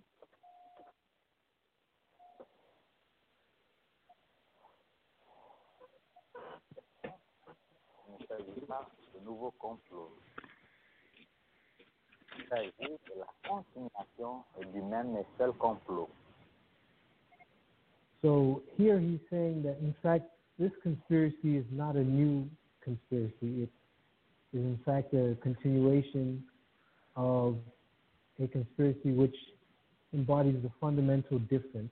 Celui-là qui s'inscrit dans la contradiction devenue fondamentale entre les options socialistes faites par le peuple de Guinée between the socialist options presented by the people of Guinea et les prétentions illégales de certaines puissances qui voudraient and the illegal claims of certain powers who would maintain their interest in Guinea, despite the will of the people. Malgré sa volonté, dans un carcan d'exploitation favorable à leurs intérêts particuliers. La dernière fois, nous savons qu'il y avait notamment l'Allemagne fédérale. Last time we know that Germany, le Portugal, la France,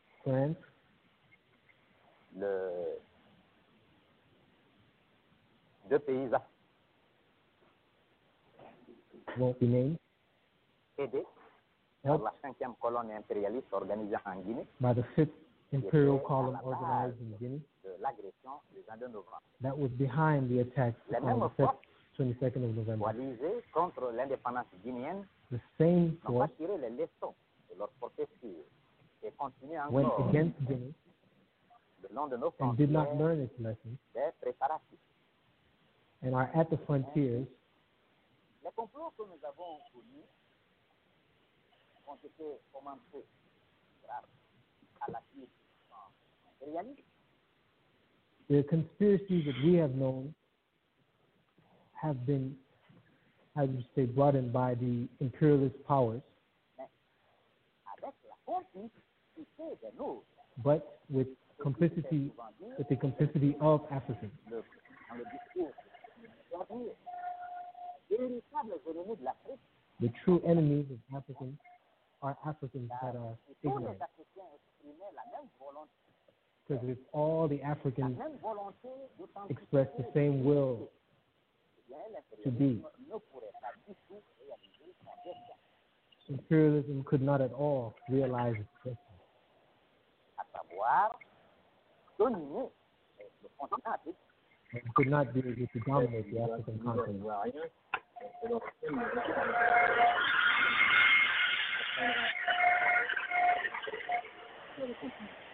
Here, the interviewer asked Secretary about the decision of President Henry not to trust the President of South Africa, and whether this would not cause a conflict within the continent. Pour notre part, For our part, le dialogue dont il s'agit signifierait trahison des intérêts supérieurs de l'Afrique. any dialogue with South Africa in this case would be tantamount to treachery against African interests on the continent. Nous ne sommes pas prêts, nous Guinéens, et je dirais plus, nous Africains. We are not ready as Guineans or as Nous ne sommes Africans, pas prêts à accepter not ready to accept un dialogue quelconque avec ceux qui exploitent, oppriment odieusement nos frères. to accept a dialogue with people who exploit our brothers Et qui ont la prétention and who have planned de s'ériger au-dessus des populations to erect propriétaires themselves naturelles on top of the indigenous population sol, of the par soil la force des baïonnettes, by the force of bayonets, la ruse, qui sont arrivés à accaparer. All right.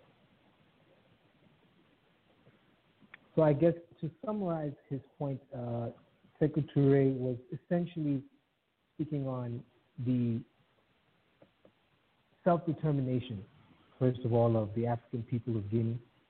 And he pointed out, as many have after him and before him, that in fact, the greatest enemy of Africa is in fact ignorant Africans that are not abreast on knowledge of self. And he puts forth the familiar idea that unity is a unified Africa would definitely not be able to fall in the pitfalls of imperialism, neocolonialism, and calls upon that, of course, in Guinea, and ends off by rejecting a dialogue with apartheid South Africa, which, of course, does not stand for any Pan-African ideals, or did not stand for any Pan-African ideals, and one might say does not stand for them today as well. So that is essentially what that video entails. I know I wasn't able to translate at pace. I'm not a professional translator, but I hope I was able to give everyone an idea of what took place there. Brother Samari, thank you very much. You did good, Brother Summary. You did good, bro. Brother Nemo was also standing by to translate. I don't know if Brother Nemo want to make any observation. He did great. He said everything as though he didn't translate all of the words, but then, yeah, it was good. I think anybody who listened to what he said should understand probably what he had to say and what Sekou Ture said. Thank you, brother.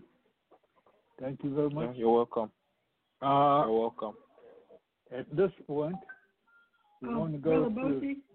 Yes. Brother Boshi, there was a question on the chat from someone asking about if Brother Pereira could say a little something about Walter Rodney and his Yes, life.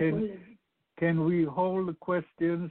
Okay. We got one more presenter, Brother Untu, and then after that we'll go into question and answers. Okay, awesome. Thanks.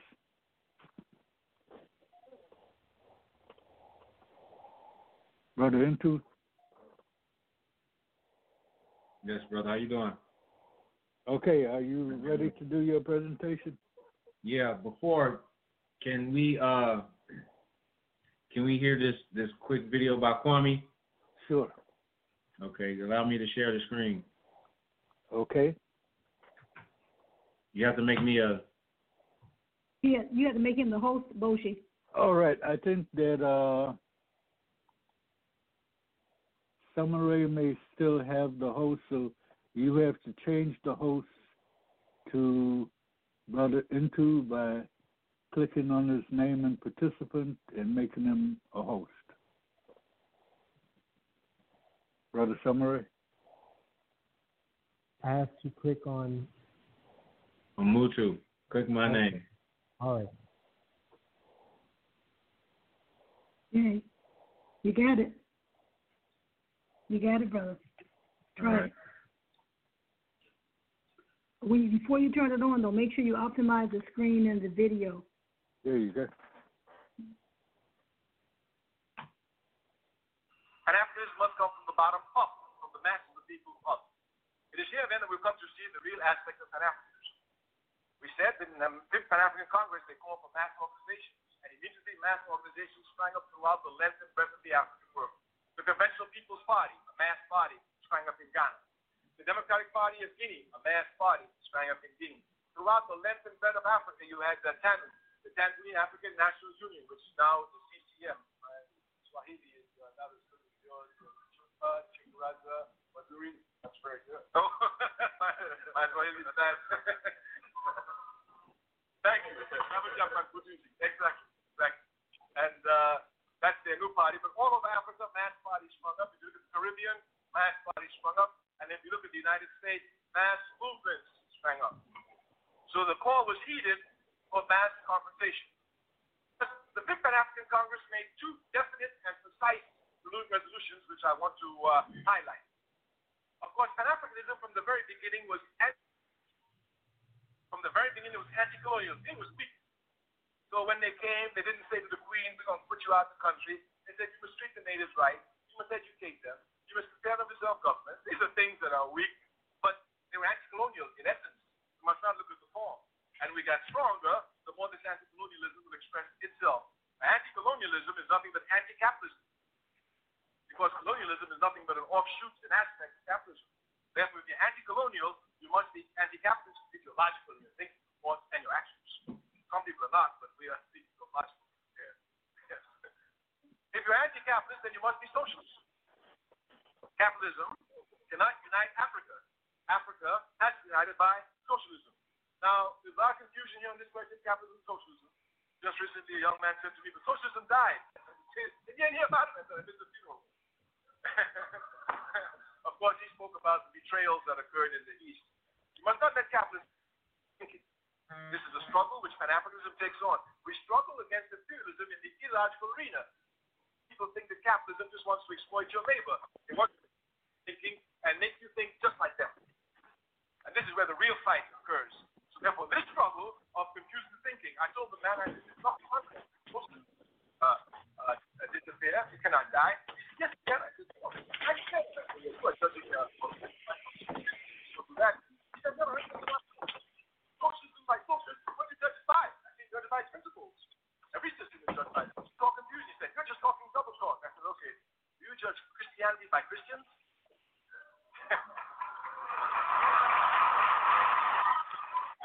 You have to watch that shut. I'm not confused here. Socialism talks about the betrayal. Socialism taught the person who betrays himself goes to the mud, but the system, with its eternal principles, keep marching on. If a system fell because of betrayal, Christianity would have been finished with Judas. At least Judas had the dignity to hang himself. Some of these who betray socialism don't have that dignity. Gorbachev still was around speaking, I think, of 33 Socialism is an economic system, and there can only be two in the world, capitalism or socialism, because every economic system must answer one fundamental question: who will own and control the wealth of the country? Who will own and control the means of production? The question can only be answered two ways. Either a few will own, or everyone will own. It's as simple as that. And under capitalism, we say, no, I'm going. I thought I had 20 minutes. It's my time. I thought I had 20 minutes. I was going by the clock. How much time do I have left? I'm sorry. Maybe I won't. That's what I thought I was watching. I'm watching my clock. I'm irresponsible. I'm revolutionary. I go by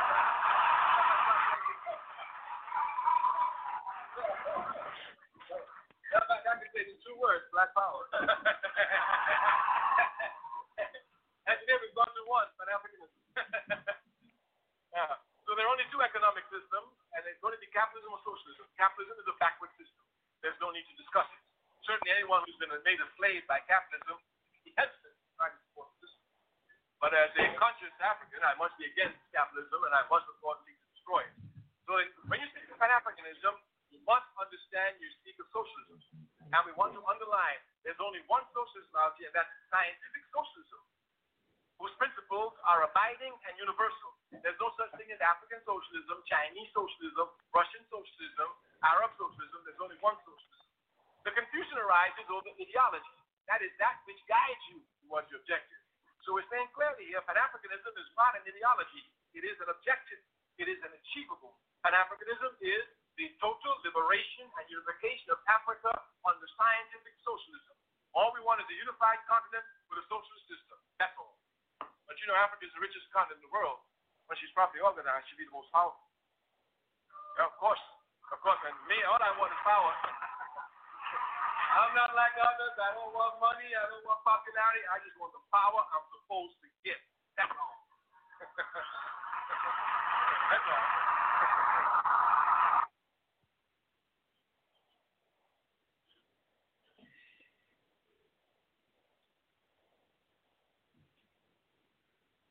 Past semester, the African American Studies Center and the School of Education are co-sponsoring at 2 credit costs. Sorry, stopped the video already. Yeah. So, after hearing that, Mutu Mayusi, I'm the presenter for the All African People's Revolutionary Party, GC. Kwame Ture transitioned to join our revolutionary ancestors on November 15th, 1998. His political life was one of struggle and sacrifice, service and suffering for the masses of African people. Kwame, like all men and women, was not born a revolutionary, but true to the science associated with the struggle to destroy all forms of exploitation and oppression, and with his sincerity to follow the path of truth and justice, grew ideologically and developed a Pan-Africanist and Nkrumah's Tureist revolutionary character. We honor Kwame Ture and other revolutionary women and men not as a cult of his or their personalities, but to recognize and foster emulation for the African masses of his and others' revolutionary theory and practice, to struggle to emancipate and transform African people and oppress humanity for the vestiges of capitalism, imperialism, Zionism, settler and neo-colonialism, racism, and xenophobia. On behalf of the All African People's Revolutionary Party, GC, we would like to thank our host, our honored guests. They are our allies in struggle and service for helping make this Kwame Ture commemoration a success. It was they who have elaborated on the actions, beliefs, values, and principles that characterize a unity of thought and action where we find harmony with Kwame Nkrumah, Sekou Touré, Patrice Lumumba, Robert Sobukwe, and Kwame Ture in the African Revolution. These men, representing the righteous and just aspirations of our people, are ideologically and organizationally connected, and that they all help found and play an exemplary leadership role in the building of the revolution of Pan-Africanist political parties, fighting for the total and complete emancipation of African people, particularly with emancipation of African women. They held a common understanding that Pan-Africanism was the only objective that unified and liberated African people worldwide. They held a common understanding that it was only the political educated and organized African masses that had the desire and would benefit the most from the realization of revolutionary Pan-Africanism. They held a common understanding that Africa must be socialist, as they were enemies of exploitation and oppression. Africa developed culturally, politically, socially, and economically based on the creative genius, gender, and class struggle of and between African people. Empire growth and development throughout Africa attest to this fact. Why is this important? Nkrumah clarifies, in the new African Renaissance, we place great emphasis on the presentation of history. Our history needs to be written as the history of society, not as a story of European adventures. African societies must be treated as enjoying its own integrity. Its history must be find its place in this history only as African experience, if as a crucial one. At the same time, to deny class struggle in Africa is to deny African history and Africa's role in the world history. Ahmed Sekou Ture underscores this ideological principle by clarifying that Pan-Africanism is henceforth the class struggle at the level of Africa and of her external branches. Being not conscious about it would be exposing ourselves to a confusion that imperialism would not miss exploiting. The imposition of neocolonialism, the last stage of imperialism, imposed the colonial borders coming out of the Berlin Conference in 1884 to 1885 and interrupted Africa's movement towards continental growth and development not necessary to liberation and socialism. We suffer politically, nationally, economically, culturally, and socially from imperialist imposed borders to this very day. However, these men whom we honor today followed the path of revolutionary continental African unity, the emancipation of women and youth, scientific socialism, the political education and organization of the African masses into mass political parties, African nationalism, anti-imperialism, and the pan-African nature of African identity. This unity of thought and action must become an everyday occurrence amongst the masses of African people. Nkrumah and Kwame Ture always argue that organization decides everything. These men, ideologically and organizationally, were merely revolutionary Pan-Africanist examples of the human transformation, the new man and woman needed at the level of the African masses worldwide. They all paid the price for their convictions and the refusal to compromise on principle. It is this insight, this understanding that Europe, including the U.S. and Asian capitalism and imperialism and Zionism, were and are the primary enemies of Africa in this period of history. Pan-Africanist Kwame Nkrumah was in prison when he was elected as the first president of Ghana. It was Nkrumah who, on a podium in his Independence Day speech, spoke to the Ghanaian masses in Africa, saying, "The independence of Ghana is meaningless without the total liberation and unification of the African continent." A socialist and ardent advocate and practitioner of Pan-Africanism and a staunch anti-imperialist, had numerous assassination attempts on his life. Following the publication of Neocolonialism, the last stage of imperialism, in the fall of 1965, his government was overthrown February 21st, 1966, by the Guinean anti-people's class, U.S. and British imperialism and Zionism. Pan-Africanist Sekou Ture also faced numerous assassinations in the Guinean counter-revolution and imperialism. While alive, the Guinean anti-people's class was able to impede the progress of the Guinean revolution.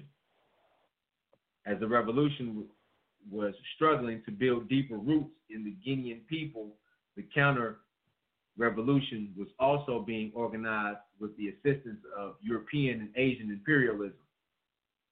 The People's Revolutionary Party of Guinea was a victim of a military coup d'etat following the death of Ahmed Sékou Ture. Many of the leading cadre of the Democratic Party of Guinea, PDG, were murdered. The Guinean military seized power with the support of imperialism, and Guinea is now dominated by neocolonialism. But Ahmed Sékou Ture still lives in the hearts and minds of the people of Guinea. The Congo is the heart of Africa, rich with mineral, agriculture, and human resources.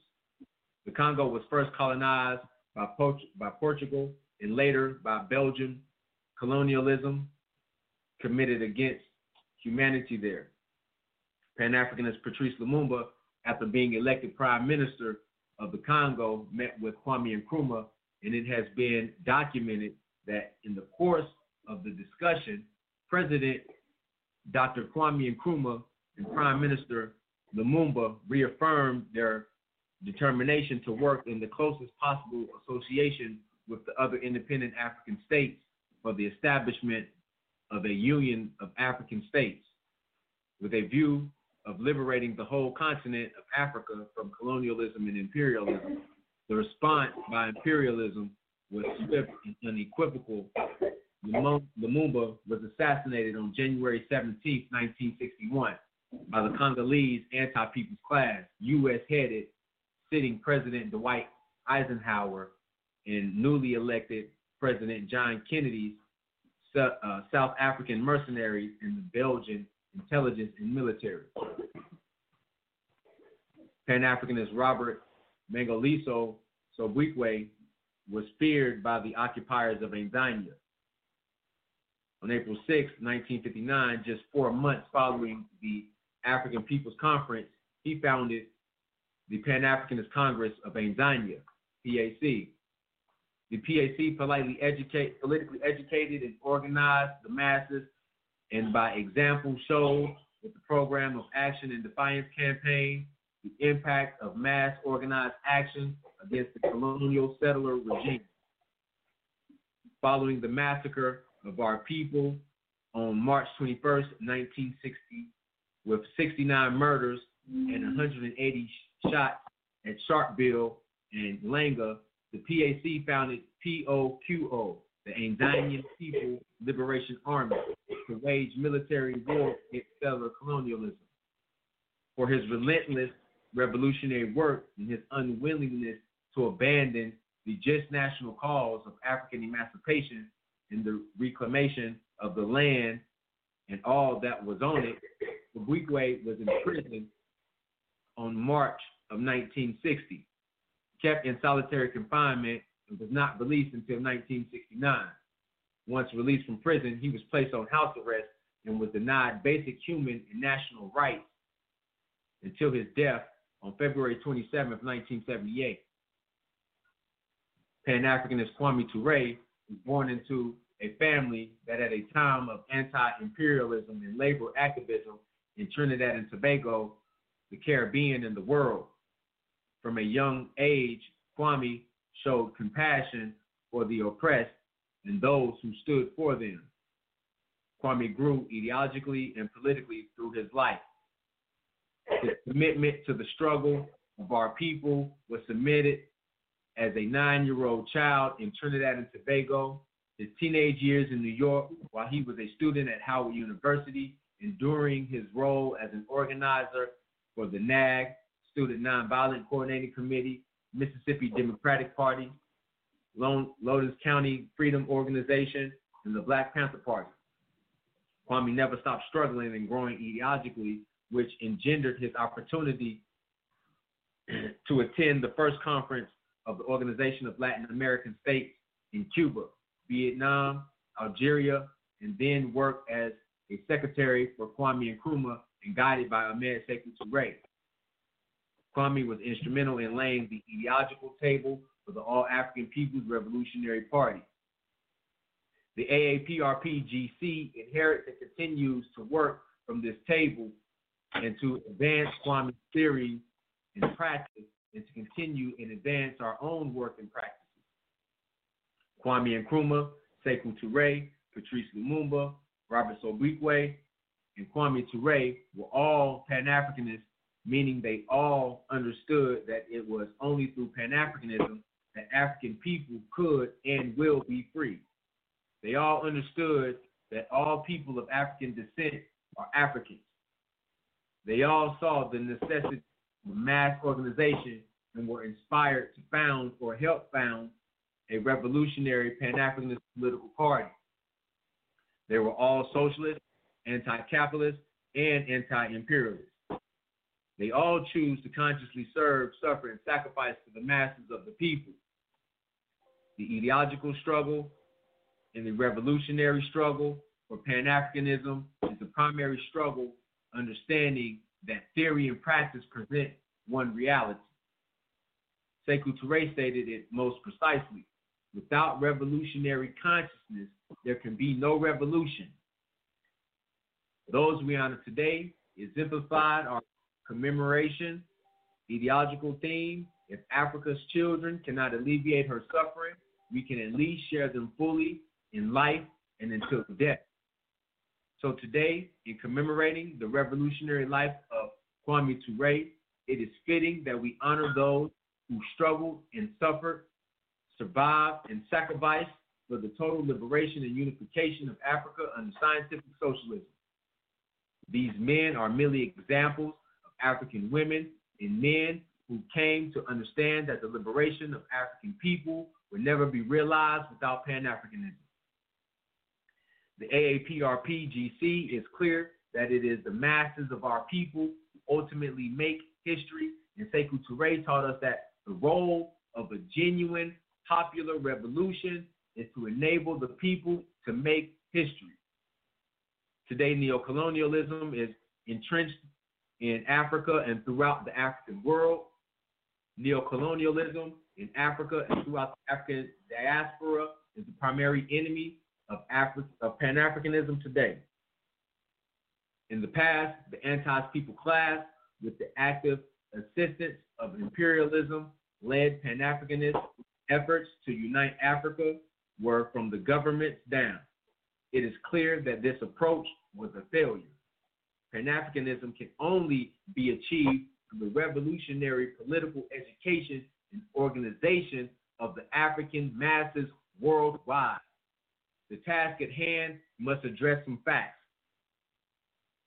Today, the African masses lack revolutionary consciousness and insight into the unquestioned necessity of Africa to unite as one.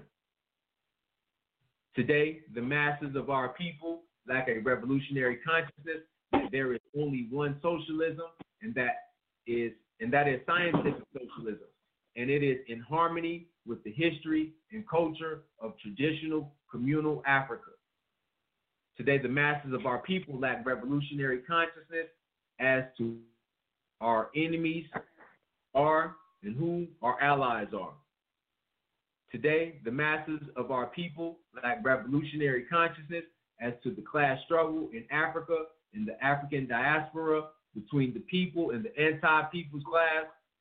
Today, the masses of our people lack revolutionary consciousness that the emancipation of African people is impossible without the emancipation of African women. Today, the masses of our people lack revolutionary consciousness that all people of African descent, no matter where in the world they were born or live, are African and belong to the African nation. Today, the masses of our people lack revolutionary consciousness that we must organize as never before, for organization decides everything. Kwame Ture never tired in saying that our primary task for this era in history is the revolutionary political education, the organization of the masses of the people. Kwame also never tired in proclaiming that if you're not working for your people, you are working against your people, and that the role of the conscious is to make the unconscious conscious. The AAPRPGC understands that we can mobilize our people around issues,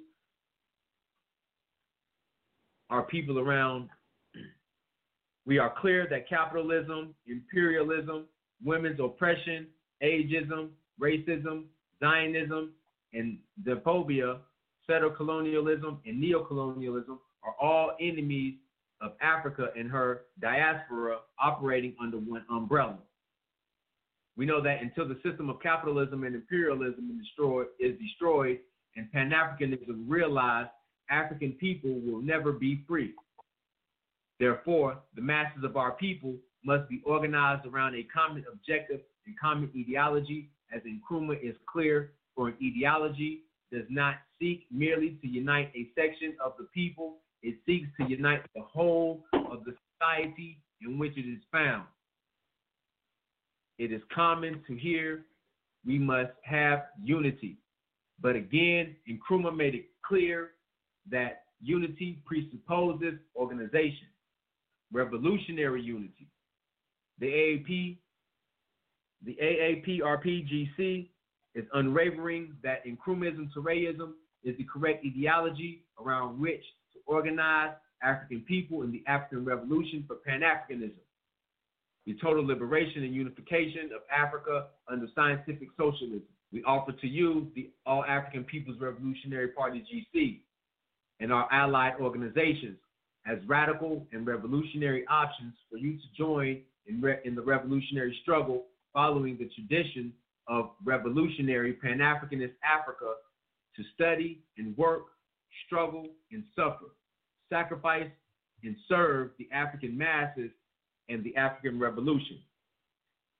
There is no greater human attribute that can harbor than that of revolutionary struggle and revolutionary service to the masses of our people and against the anti-people's class in Africa, the African diaspora, and through the world. Like Kwame Ture, we promise you nothing but long, hard struggle, sacrifice, suffering, and victory is inevitable, but not in your lifetime. We are small organizers who have refused to abandon our efforts to build a mass, all-African political party with uncompromising capacity and willfully educated, organized the masses of African people worldwide. Only death ends our contribution on this side. However, our legacy reaches eternity. If you are ready to learn, if you are ready to struggle and serve, sacrifice and suffer, if you love Africa and African people, join us on this lifelong journey of conscious struggle and service to our people, no matter in the world where you might live. We also ask you to join and help build those organizations that have joined us today, for they represent frontline fighters confronting our common enemies. The AAPRPGC expresses its appreciation for our listeners and viewers for having taken this time to be with us today and to contribute to the ideological seminar. A very simply yet powerful message. Africa's children cannot alleviate her suffering. We can at least share them fully. Long live the revolutionary legacy of Kwame Nkrumah, Sekou Ture, Patrice Lumumba, Robert Sobukwe, and Kwame Ture. Long live the revolutionary struggle for Pan-Africanism, victory to the liberation of African women and youth, victory to the liberation of oppressed humanity, death to imperialism, racism, and Zionism. Help build the AAPRPGC, build our allied organizations. We thank you. Abadi Ghani, ready for revolution. The victory is for us, even though not in our lifetime. The All African People's Revolutionary Party GC. Kwaheri. Thank you, Brother Ntu. Brother Walimu, I think you are going to host the question and answer section, which begins now. Brother Walimu. Yes, if I think there was a question that was asked of Brother Gerald to speak to the question of Walter Rodney, and so I guess we can open there. Is Brother Gerald, you're muted.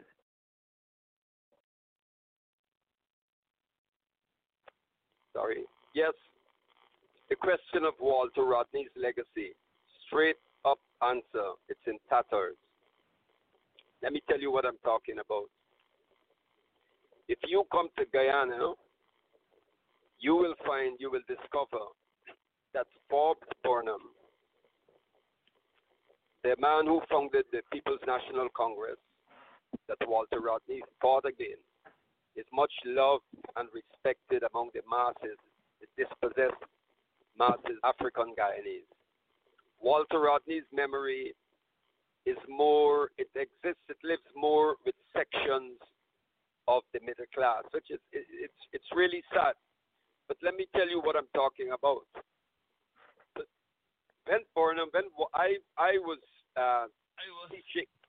teaching at a high school when Walter Rodney returned to Guyana.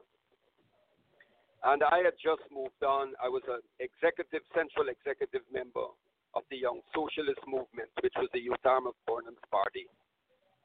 And when Walter returned to Guyana, he established a small study group, and he had invited me to it. And I went along, and we had these discussions and so. But when they founded the Working People's Alliance, which was a number of left-wing organizations came together to challenge Burnham and the People's National Congress, the battle lines were clearly drawn. And there were a lot of contradictions, of course, at the time, because there was a strong right-wing element. There was a strong right-wing element in Burnham's party, the same way they had a strong right-wing element in Manley's PNP. And there were those of us who felt that, look, what we can do is the progressive forces, we should unite and concentrate on fighting the principal enemy or the main enemy, which is U.S. imperialism. Because here you had three parties in Guyana, the PPP, the People's National Congress, and the WPA.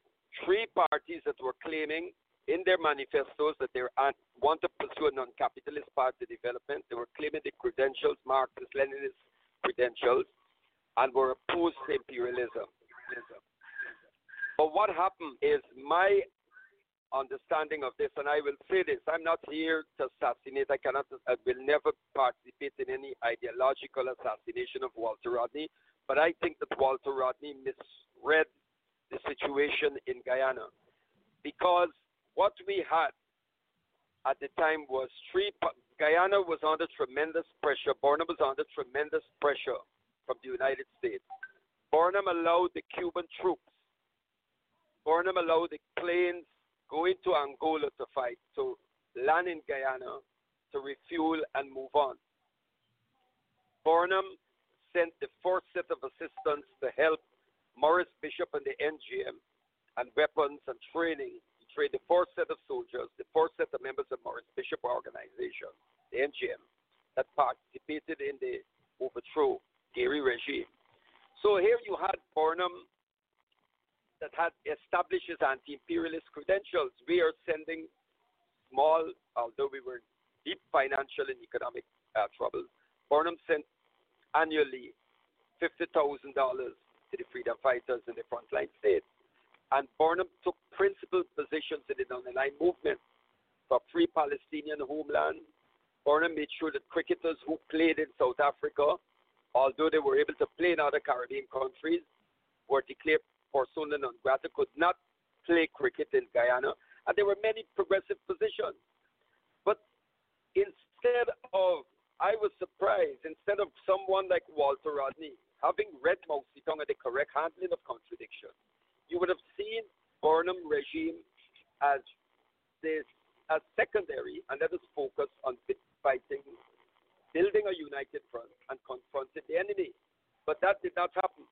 Today, fast forward, because I've written on this, I've written a piece called Half the Story of Never Been Told. congratulated to you on Walter Rodney. Today, you're asking about the legacy of Walter Rodney.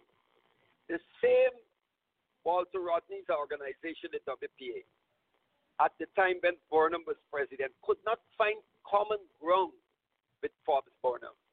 But when Burnham died and his party went full right wing,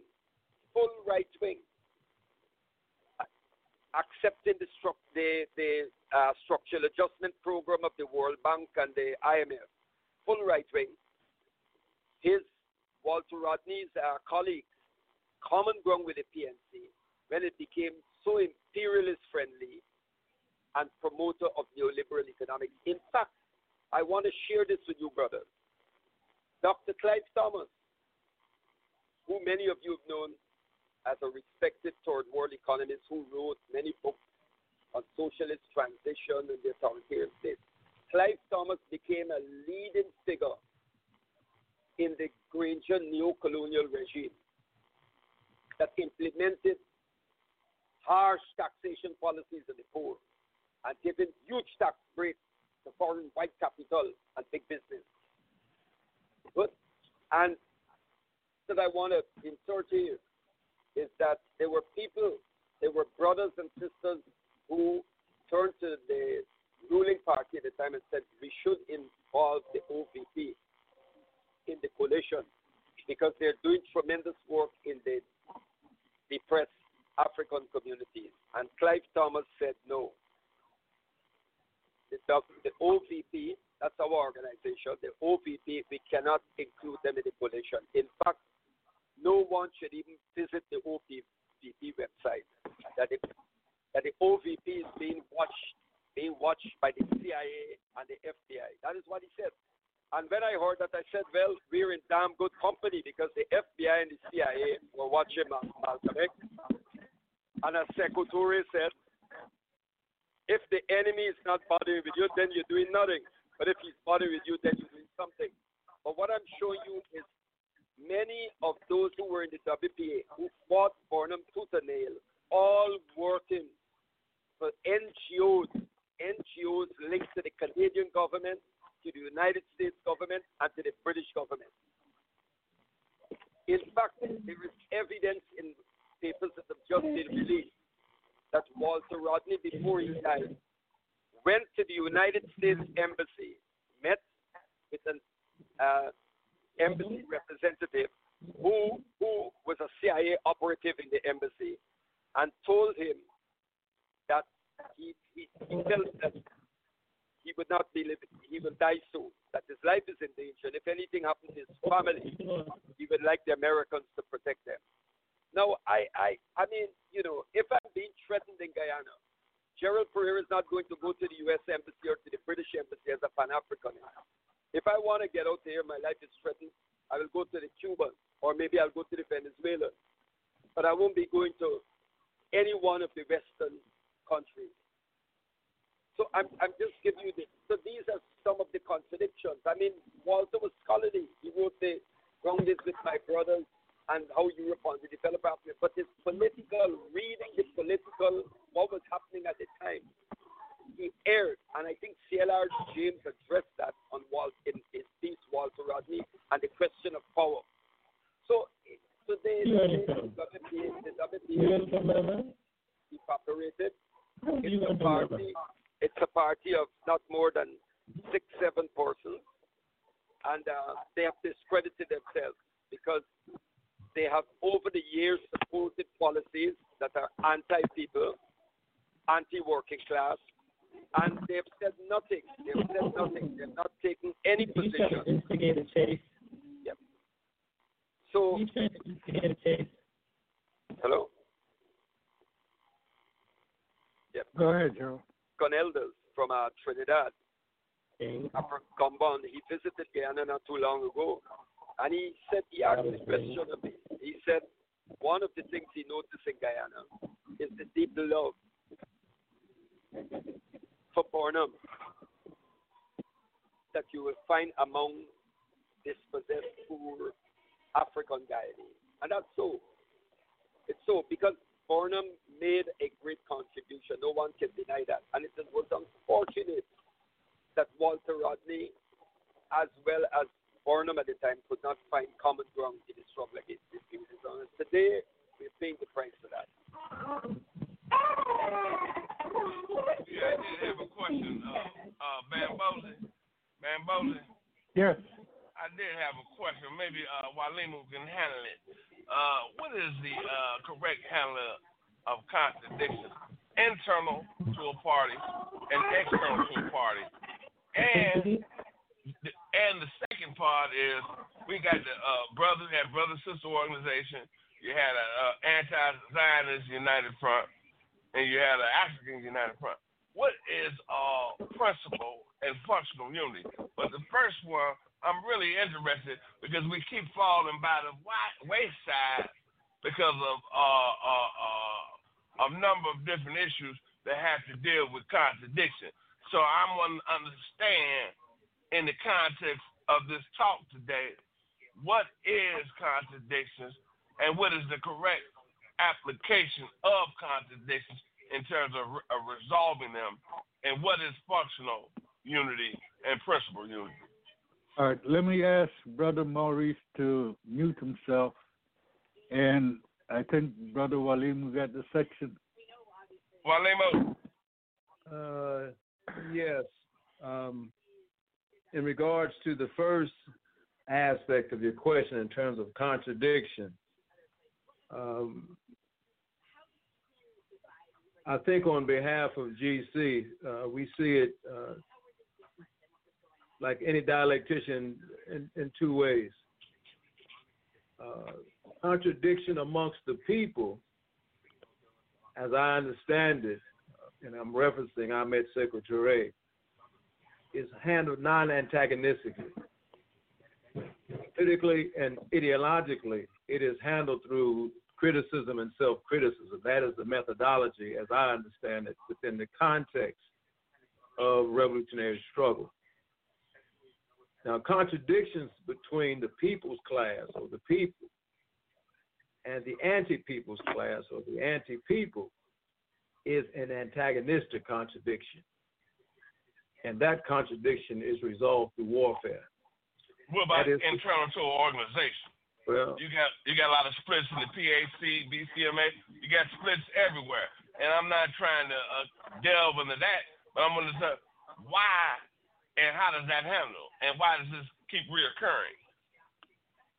Well, I think like anything in life, in the process of growth and development, there are a myriad of different contradictions that may occur. Okay. I would suggest that they are ideologically driven. Okay. And to say that there are divisions or there are splits or whatnot is to not say that those are negative. Okay. It is, when you don't agree, then you go your separate way. And I think what we have learned historically, though, is that doesn't mean that when we disagree and go our separate ways, that we have to be enemies of each other. Okay. We have just chosen a different path. Okay. And ultimately, the masses of the people will determine what path they choose to follow. It might be neither.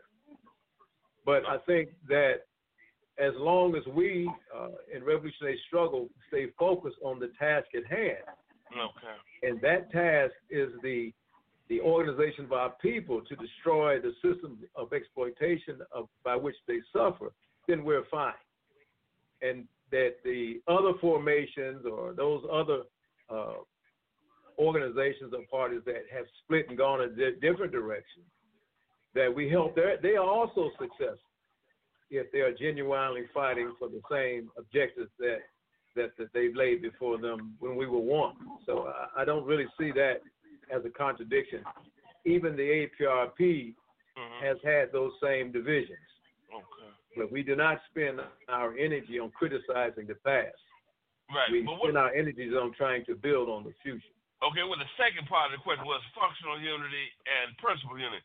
Now, and I say that in the context of brother-sister organizations, all African United Front, or anti-Zionist United Front. Now, when we talk about United Front, is that a functional unity or or is that a principal unity, and what's the difference? Well, principled unity, as I understand it, is that unity that's based upon ideology, where you have common, your relationship is based on common principles. So we talked earlier about scientific socialism. Well, that is a principle. Anti-capitalism or fighting, that's not a strategic question to be against capitalism. Being opposition to capitalism is for scientific socialism. Those are principal questions. And so when you unite with other organizations that have that same position or view, then your relationship is now based on principle.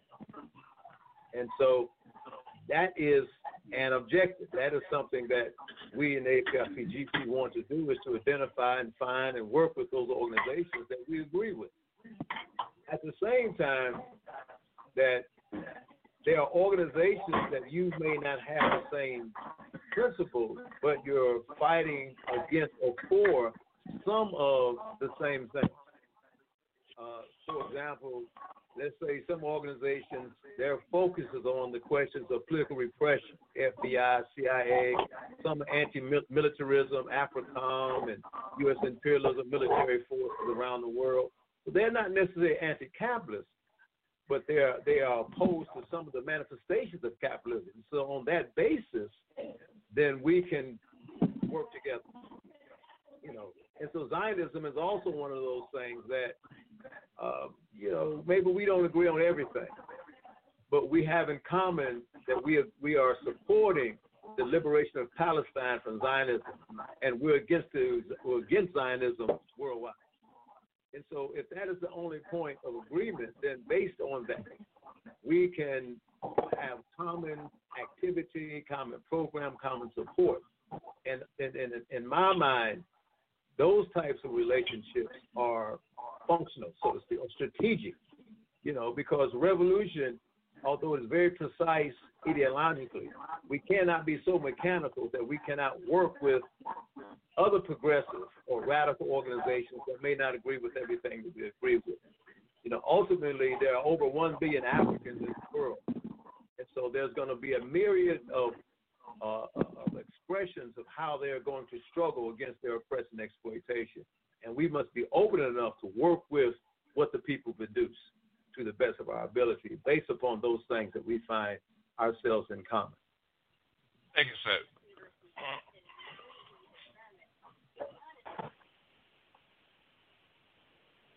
Next question.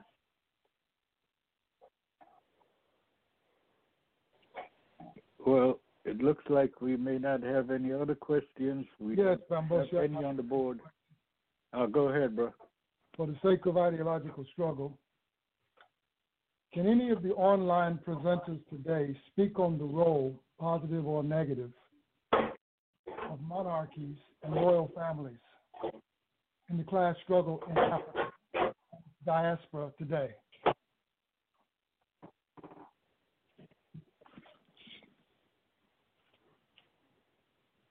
Everybody hear the question? Okay. Repeat that one more time. Again, I'm asking for the sake of ideological struggle with regard to our presentation, some aspects of modern as well as our history, traditional history. I'm asking the question, so we can clarify modern confusion based upon presentation of past history. The role of monarchies and royal families in Africa, as well as its diaspora, with regard to the class struggle.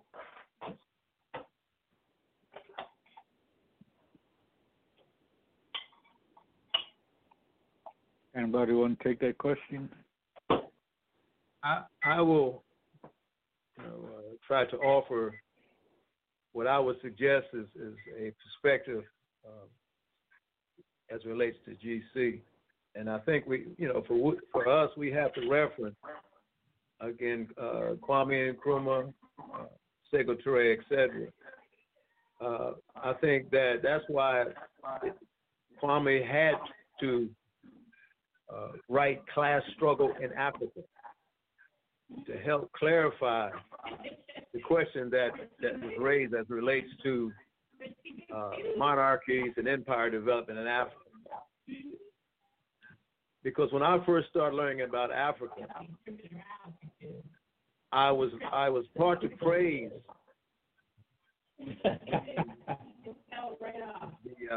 the emperors and the rulers and the pharaohs, etc.,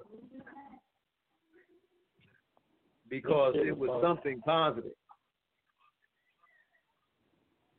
But in studying history,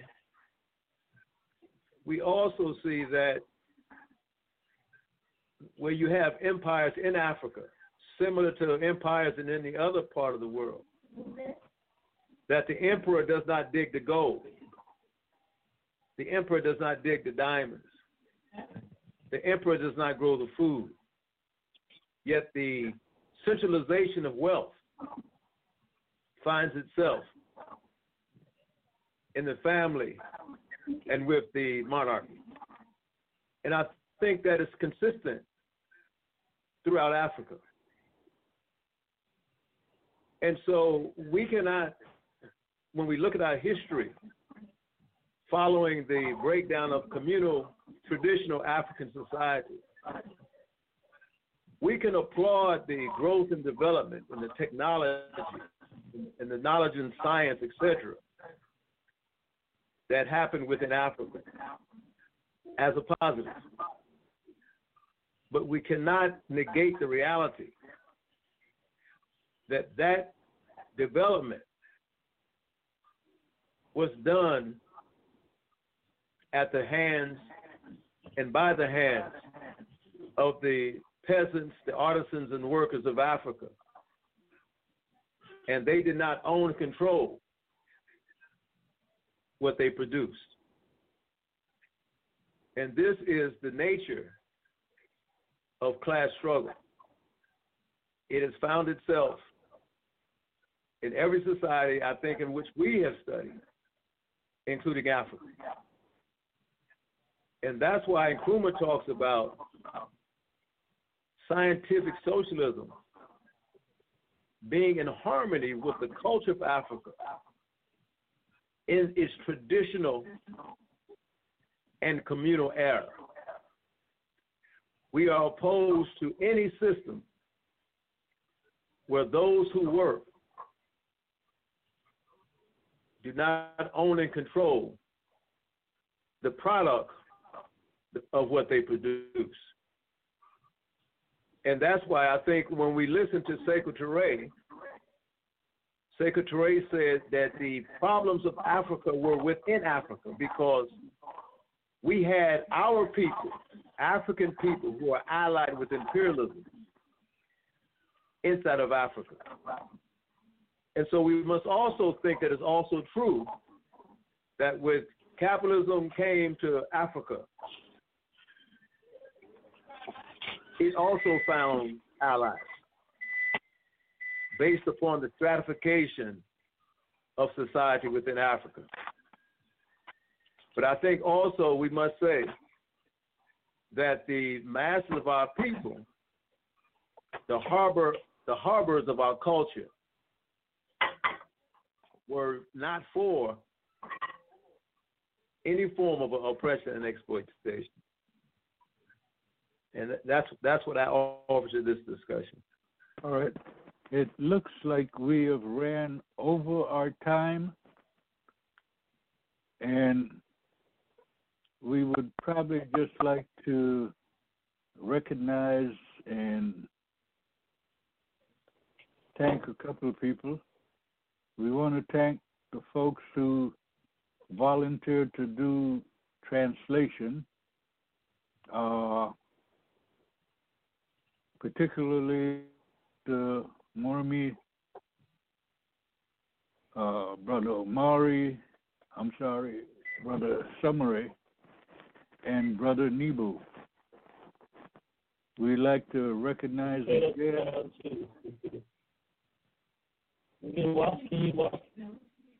We'd like to recognize again Brother Imhotep, who is there calling in from Jamaica because we know how difficult it is.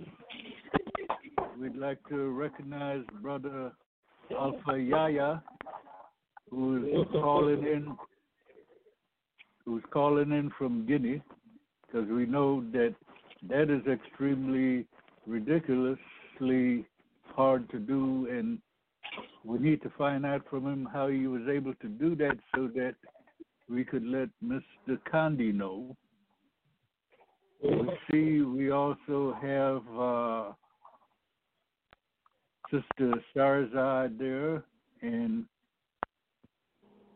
I think we see a couple other folks.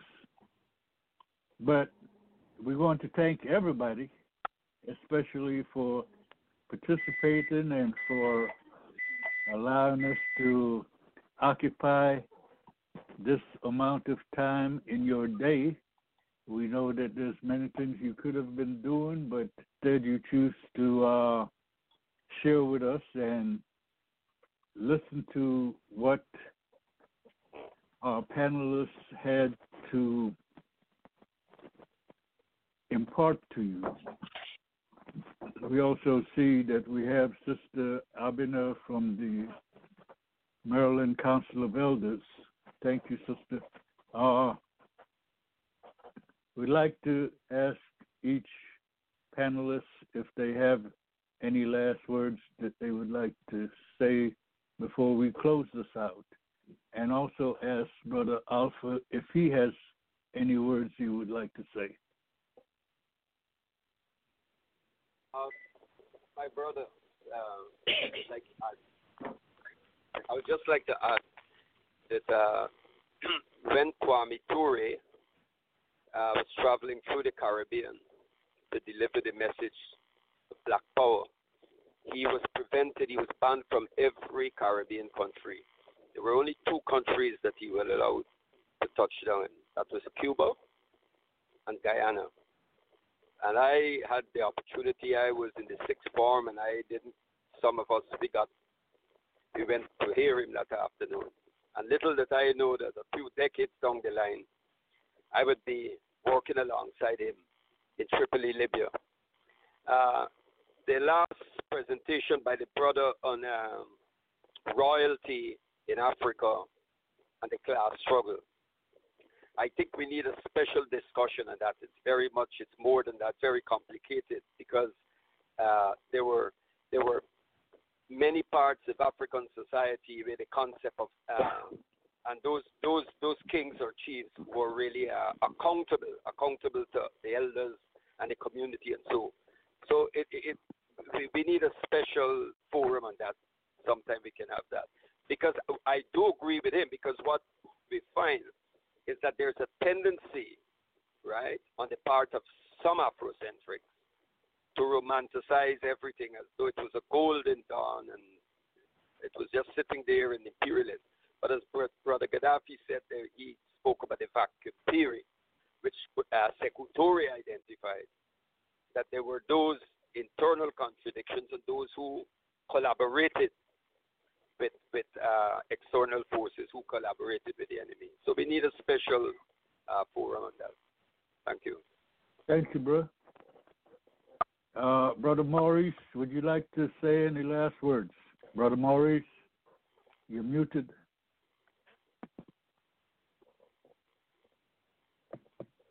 All right, we're asking Brother Alpha Yaya if he would like to make any observation. Okay. Good afternoon, everyone.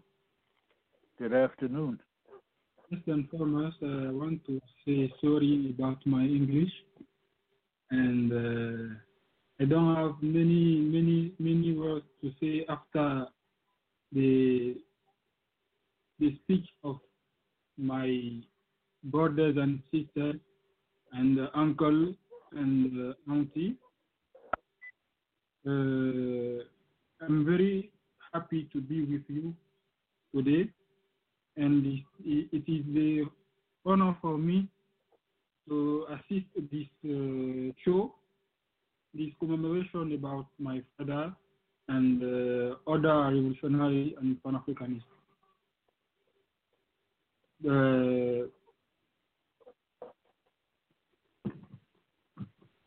I don't have many words, but my father did when I was young. I was a young man, and with my personal research and questions with someone who worked with him, I have to say Kwame Ture, of course, it is my biological parents. It is also my ideological parents because his activities influenced my life. That's why I decide to follow his struggle. So about my personal research, I want to say Kwame Ture was the one who understood from the start that we must no fighting for any integration, but that we must fight against one white supremacy and give power, political power and economic power to blacks. And this fight is still relevant today, and it's very important to remember Kwame Ture fought his struggle beyond the borders of the United States. After the death of Malcolm X and Martin Luther King, Kwame Ture was the hope of oppressed black across the world and African Americans in particular. Being aware of this, he made it his mission to work for the organization and seeking of a liberation policy for his people, while advocating self-determination so that they take their destiny in hand. It's with this in mind that he says, I am not going to continue writing why my people need an organization on the ground, and his attachment to the world organization. Because for him, a real organization is all sector was necessary to obtain the power of the black people needed to be. So about his Pan-Africanism, for me, I have always said Kwame Ture is the true definition of the Pan-Africanist. Why? Because you must first be proud to be African in your action before to lead in any fighting for Africa. Pan-Africanism, by definition, is the liberation and is the total liberation and unification of all African under a scientific and socialist Africa. For me to be an Pan-African, you have to believe in African values, have believe fight in ideology. Because this doesn't mean that you have to reject ideas coming from outside, but Africa in the first. That's the opposite of what we see in our various African countries. That is hate of the state through its hate of the state who stick to the Pan-African ethic, but the behavior is keep to opposite. I want to end with this. Kwame Ture is the father of everyone who want to be free in your life. You know, so I would like to ask the people who work with him to keep talking about him, his goal and ideology for Africa, and because for me the best way to pay homage to a deep is to talk about his whenever the opportunity arises. So I have to say that, and I'm very happy to be on in this family, and thank you very much, everyone.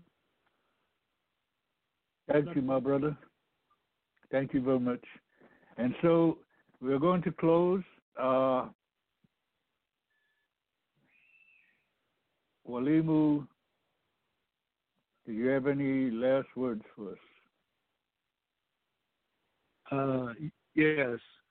I need to say on behalf of the All African People's Revolutionary Party, GC, that we are extremely grateful, kind of reiterating what Bamboshi has offered earlier, that we're extremely grateful for your time today and for your listening to our guests. Again, we have to thank our guests because this is not possible without you. We are one in struggle. And as our brother Gerald said earlier, we have to find ways to do these things more often, where those like-minded of us can come together and help try to create more like-minded of us. If there's anyone who has interest in the APRPGC, they can go to our website at a-aprp-gc.org and click on the. We do have an application there that you would fill out, and we kind of go from there. But if you haven't heard anything from us that really inspires you to join us, we do follow Kwame's tradition. Join some organization that is working for our people. And again, we want to do this particular seminar at least every year, and to make it bigger and better, because we definitely when we transition to our ancestors, as Kwame showed us, you struggle to the end, and you leave legacy that those that you leave behind can follow and continue and advance. And we seek that same tradition in our own individual history and as an organization. And so again, we thank everyone, and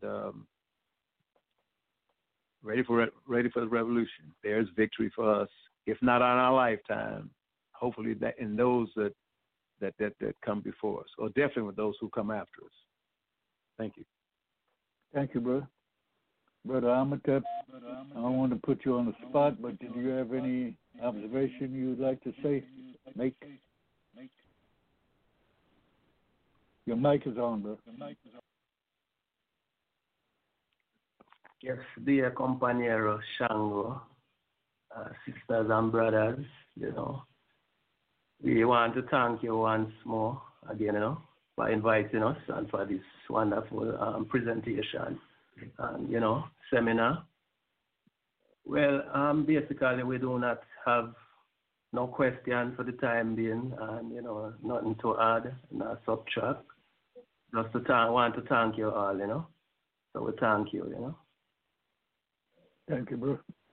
All right, with that, we're going to close out this seminar and hope that we'll come back together again very soon. Thank you. All right. Ready.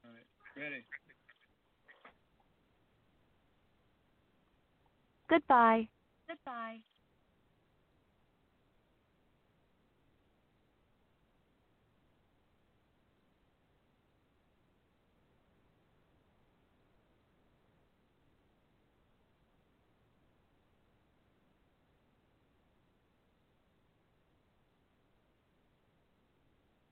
You have been listening to a commemoration in honor of a revolutionary life of Kwame Ture. November 14, 2020. This event was organized by the All African People's Revolutionary Party, GC. You listen to Africa on the Move, and we will close out this special program with some music of liberation. We remind you can check us out on every Sunday evening from 7 to 9 p.m. Eastern Time, U.S., as we will always try to provide our people information and things that they need. Until next time, let's ride always, go forward ever, backwards never. We see you tomorrow, 7 p.m.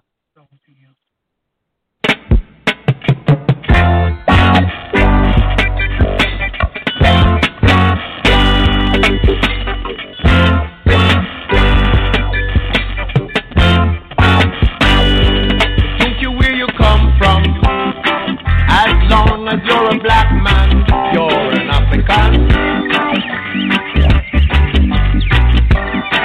No mind your nationality, you have got the identity of an African. Cause if you come from Clarendon, and if you come from Portland, and if you come from Westmoreland, you're an African. So don't care where you come from, as long as you're a black man, you're an African. No mind your nationality, you have got the identity of an African. Cause if you come from Trinidad, and if you come from Nassau, and if you come from Cuba, you're an African. So don't care where you come from, as long as you're a black man, you're an African. No mind your complexion, there is no rejection, you're an African. Cause if your flexion high, if your flexion low, and if your flexion in between, you're an African. So don't care where you come from, as long as you're a black man, you're an African. No mind denomination, that is only segregation, you're an African.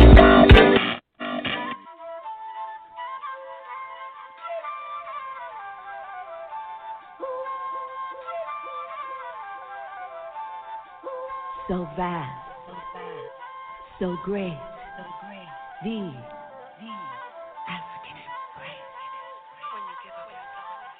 the color of life, universal harmony. The earth supports our conscious effort for sustained humanity. Human beings, human love, on a spiritual tip. So vast, so great. The African embrace. Live beyond, love beyond your skin to where you belong.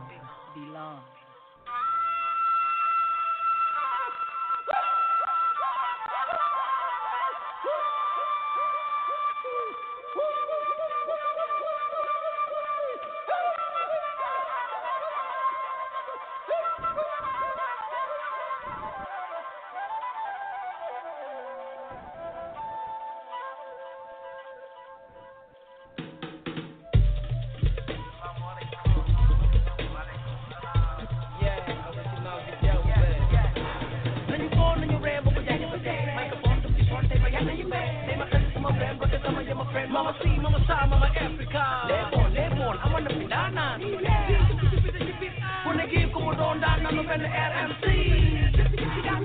Keep up town, do you give this town? It's a good, original one. Keep up town, do you give this town? It's a good, original one. Oh, when they nigga want the original, the more y'all listen to so we don't give a fuck when you hear the tag, so you never ever could you rock the life, but it is a flow, she break beat shit, man, what a beat below. I knew one of them and over there, you know, take what you done, but you were up for you. Jungle be tired for original nigga. You send a guy, but when you want to break on and take it down, what a non to say, oh, it's all about, got some jail, for searching the rock, you ain't need no love, but it's a fuck man, I load up a drop. Oh, keep up town, this is this big town. It's a good, original one. Keep up town, this is this big town. It's a good, original one.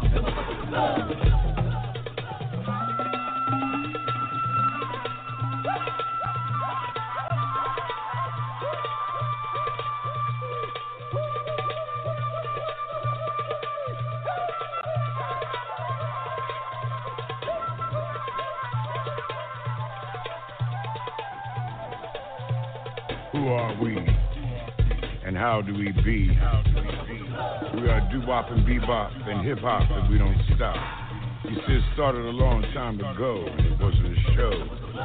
We gave birth to a style like a precocious child, feeling the passion for life, erasing away all the strife. Telling our tales with verbal mail, putting honey on the blade, creating language to persuade. Share who we've always been. Always a blessing, never a sin.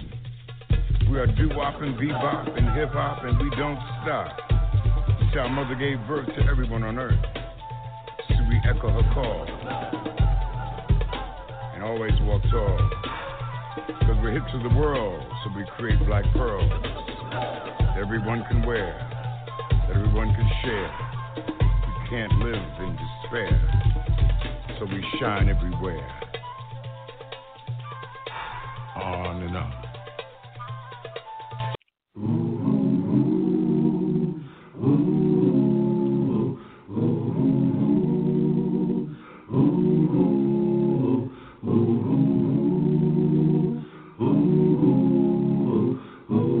Brought her in chains, living in pain. Today is the same, and nothing ever changes. Hung by a noose, can't tell the truth, filled with abuse, and everywhere there's danger. How long can this go on? When will the light I see? I know I must be strong to last through my journey, yeah, to last through my journey, yeah.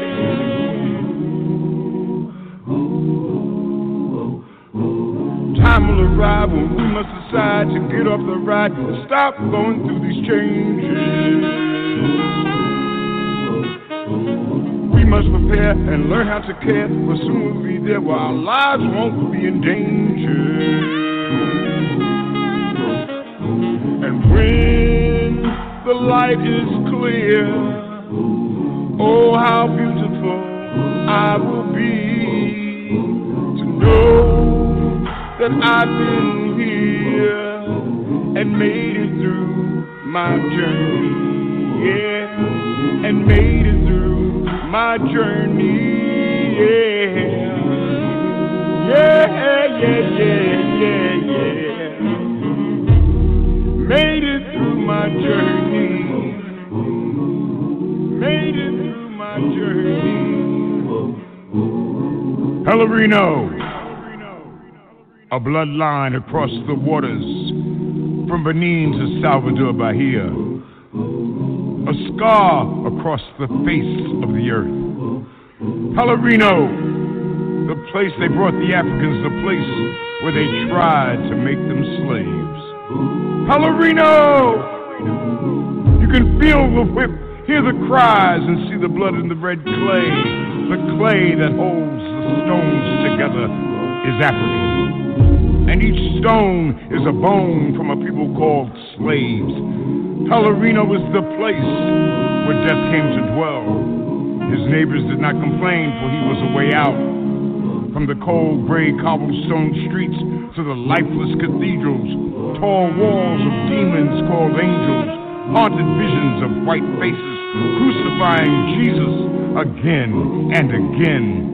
But in the sacrifice of this blood, of this dance with death, comes life more rich, more pure, more alive, where death spent many lonely nights pacing the floors of his funeral parlor, waiting for someone to die. Pellerino, a French word called the place of torture, became a place of strength, a place where faces of white saints became faces of black gods, where haunted visions and demons became healing visionaries and orishas from the motherland. And Jesus rejoined his kinfolk and was reborn and baptized in the sound of sensual skin turned up to dance, to inspire a fire like the sun, pronouncing his presence. Pellerino was the tongue of the flame, licking the eyes of those who have tried to remain blind, shining a light on a spirit that would not be denied. No, the chains did not break the spirit, did not enslave the music of my soul, did not shackle the will of my freedom, did not tarnish the glow of my gold. And all the Pellerinos in Africa, in Europe, in North and South America cannot destroy the majesty of my people, the love of my people, shining like the sun everywhere we go, everywhere we go. When the light is clear, oh, how beautiful I will be. Know that I've been here and made it through my journey, yeah, and made it through my journey, yeah, yeah, yeah, yeah, yeah.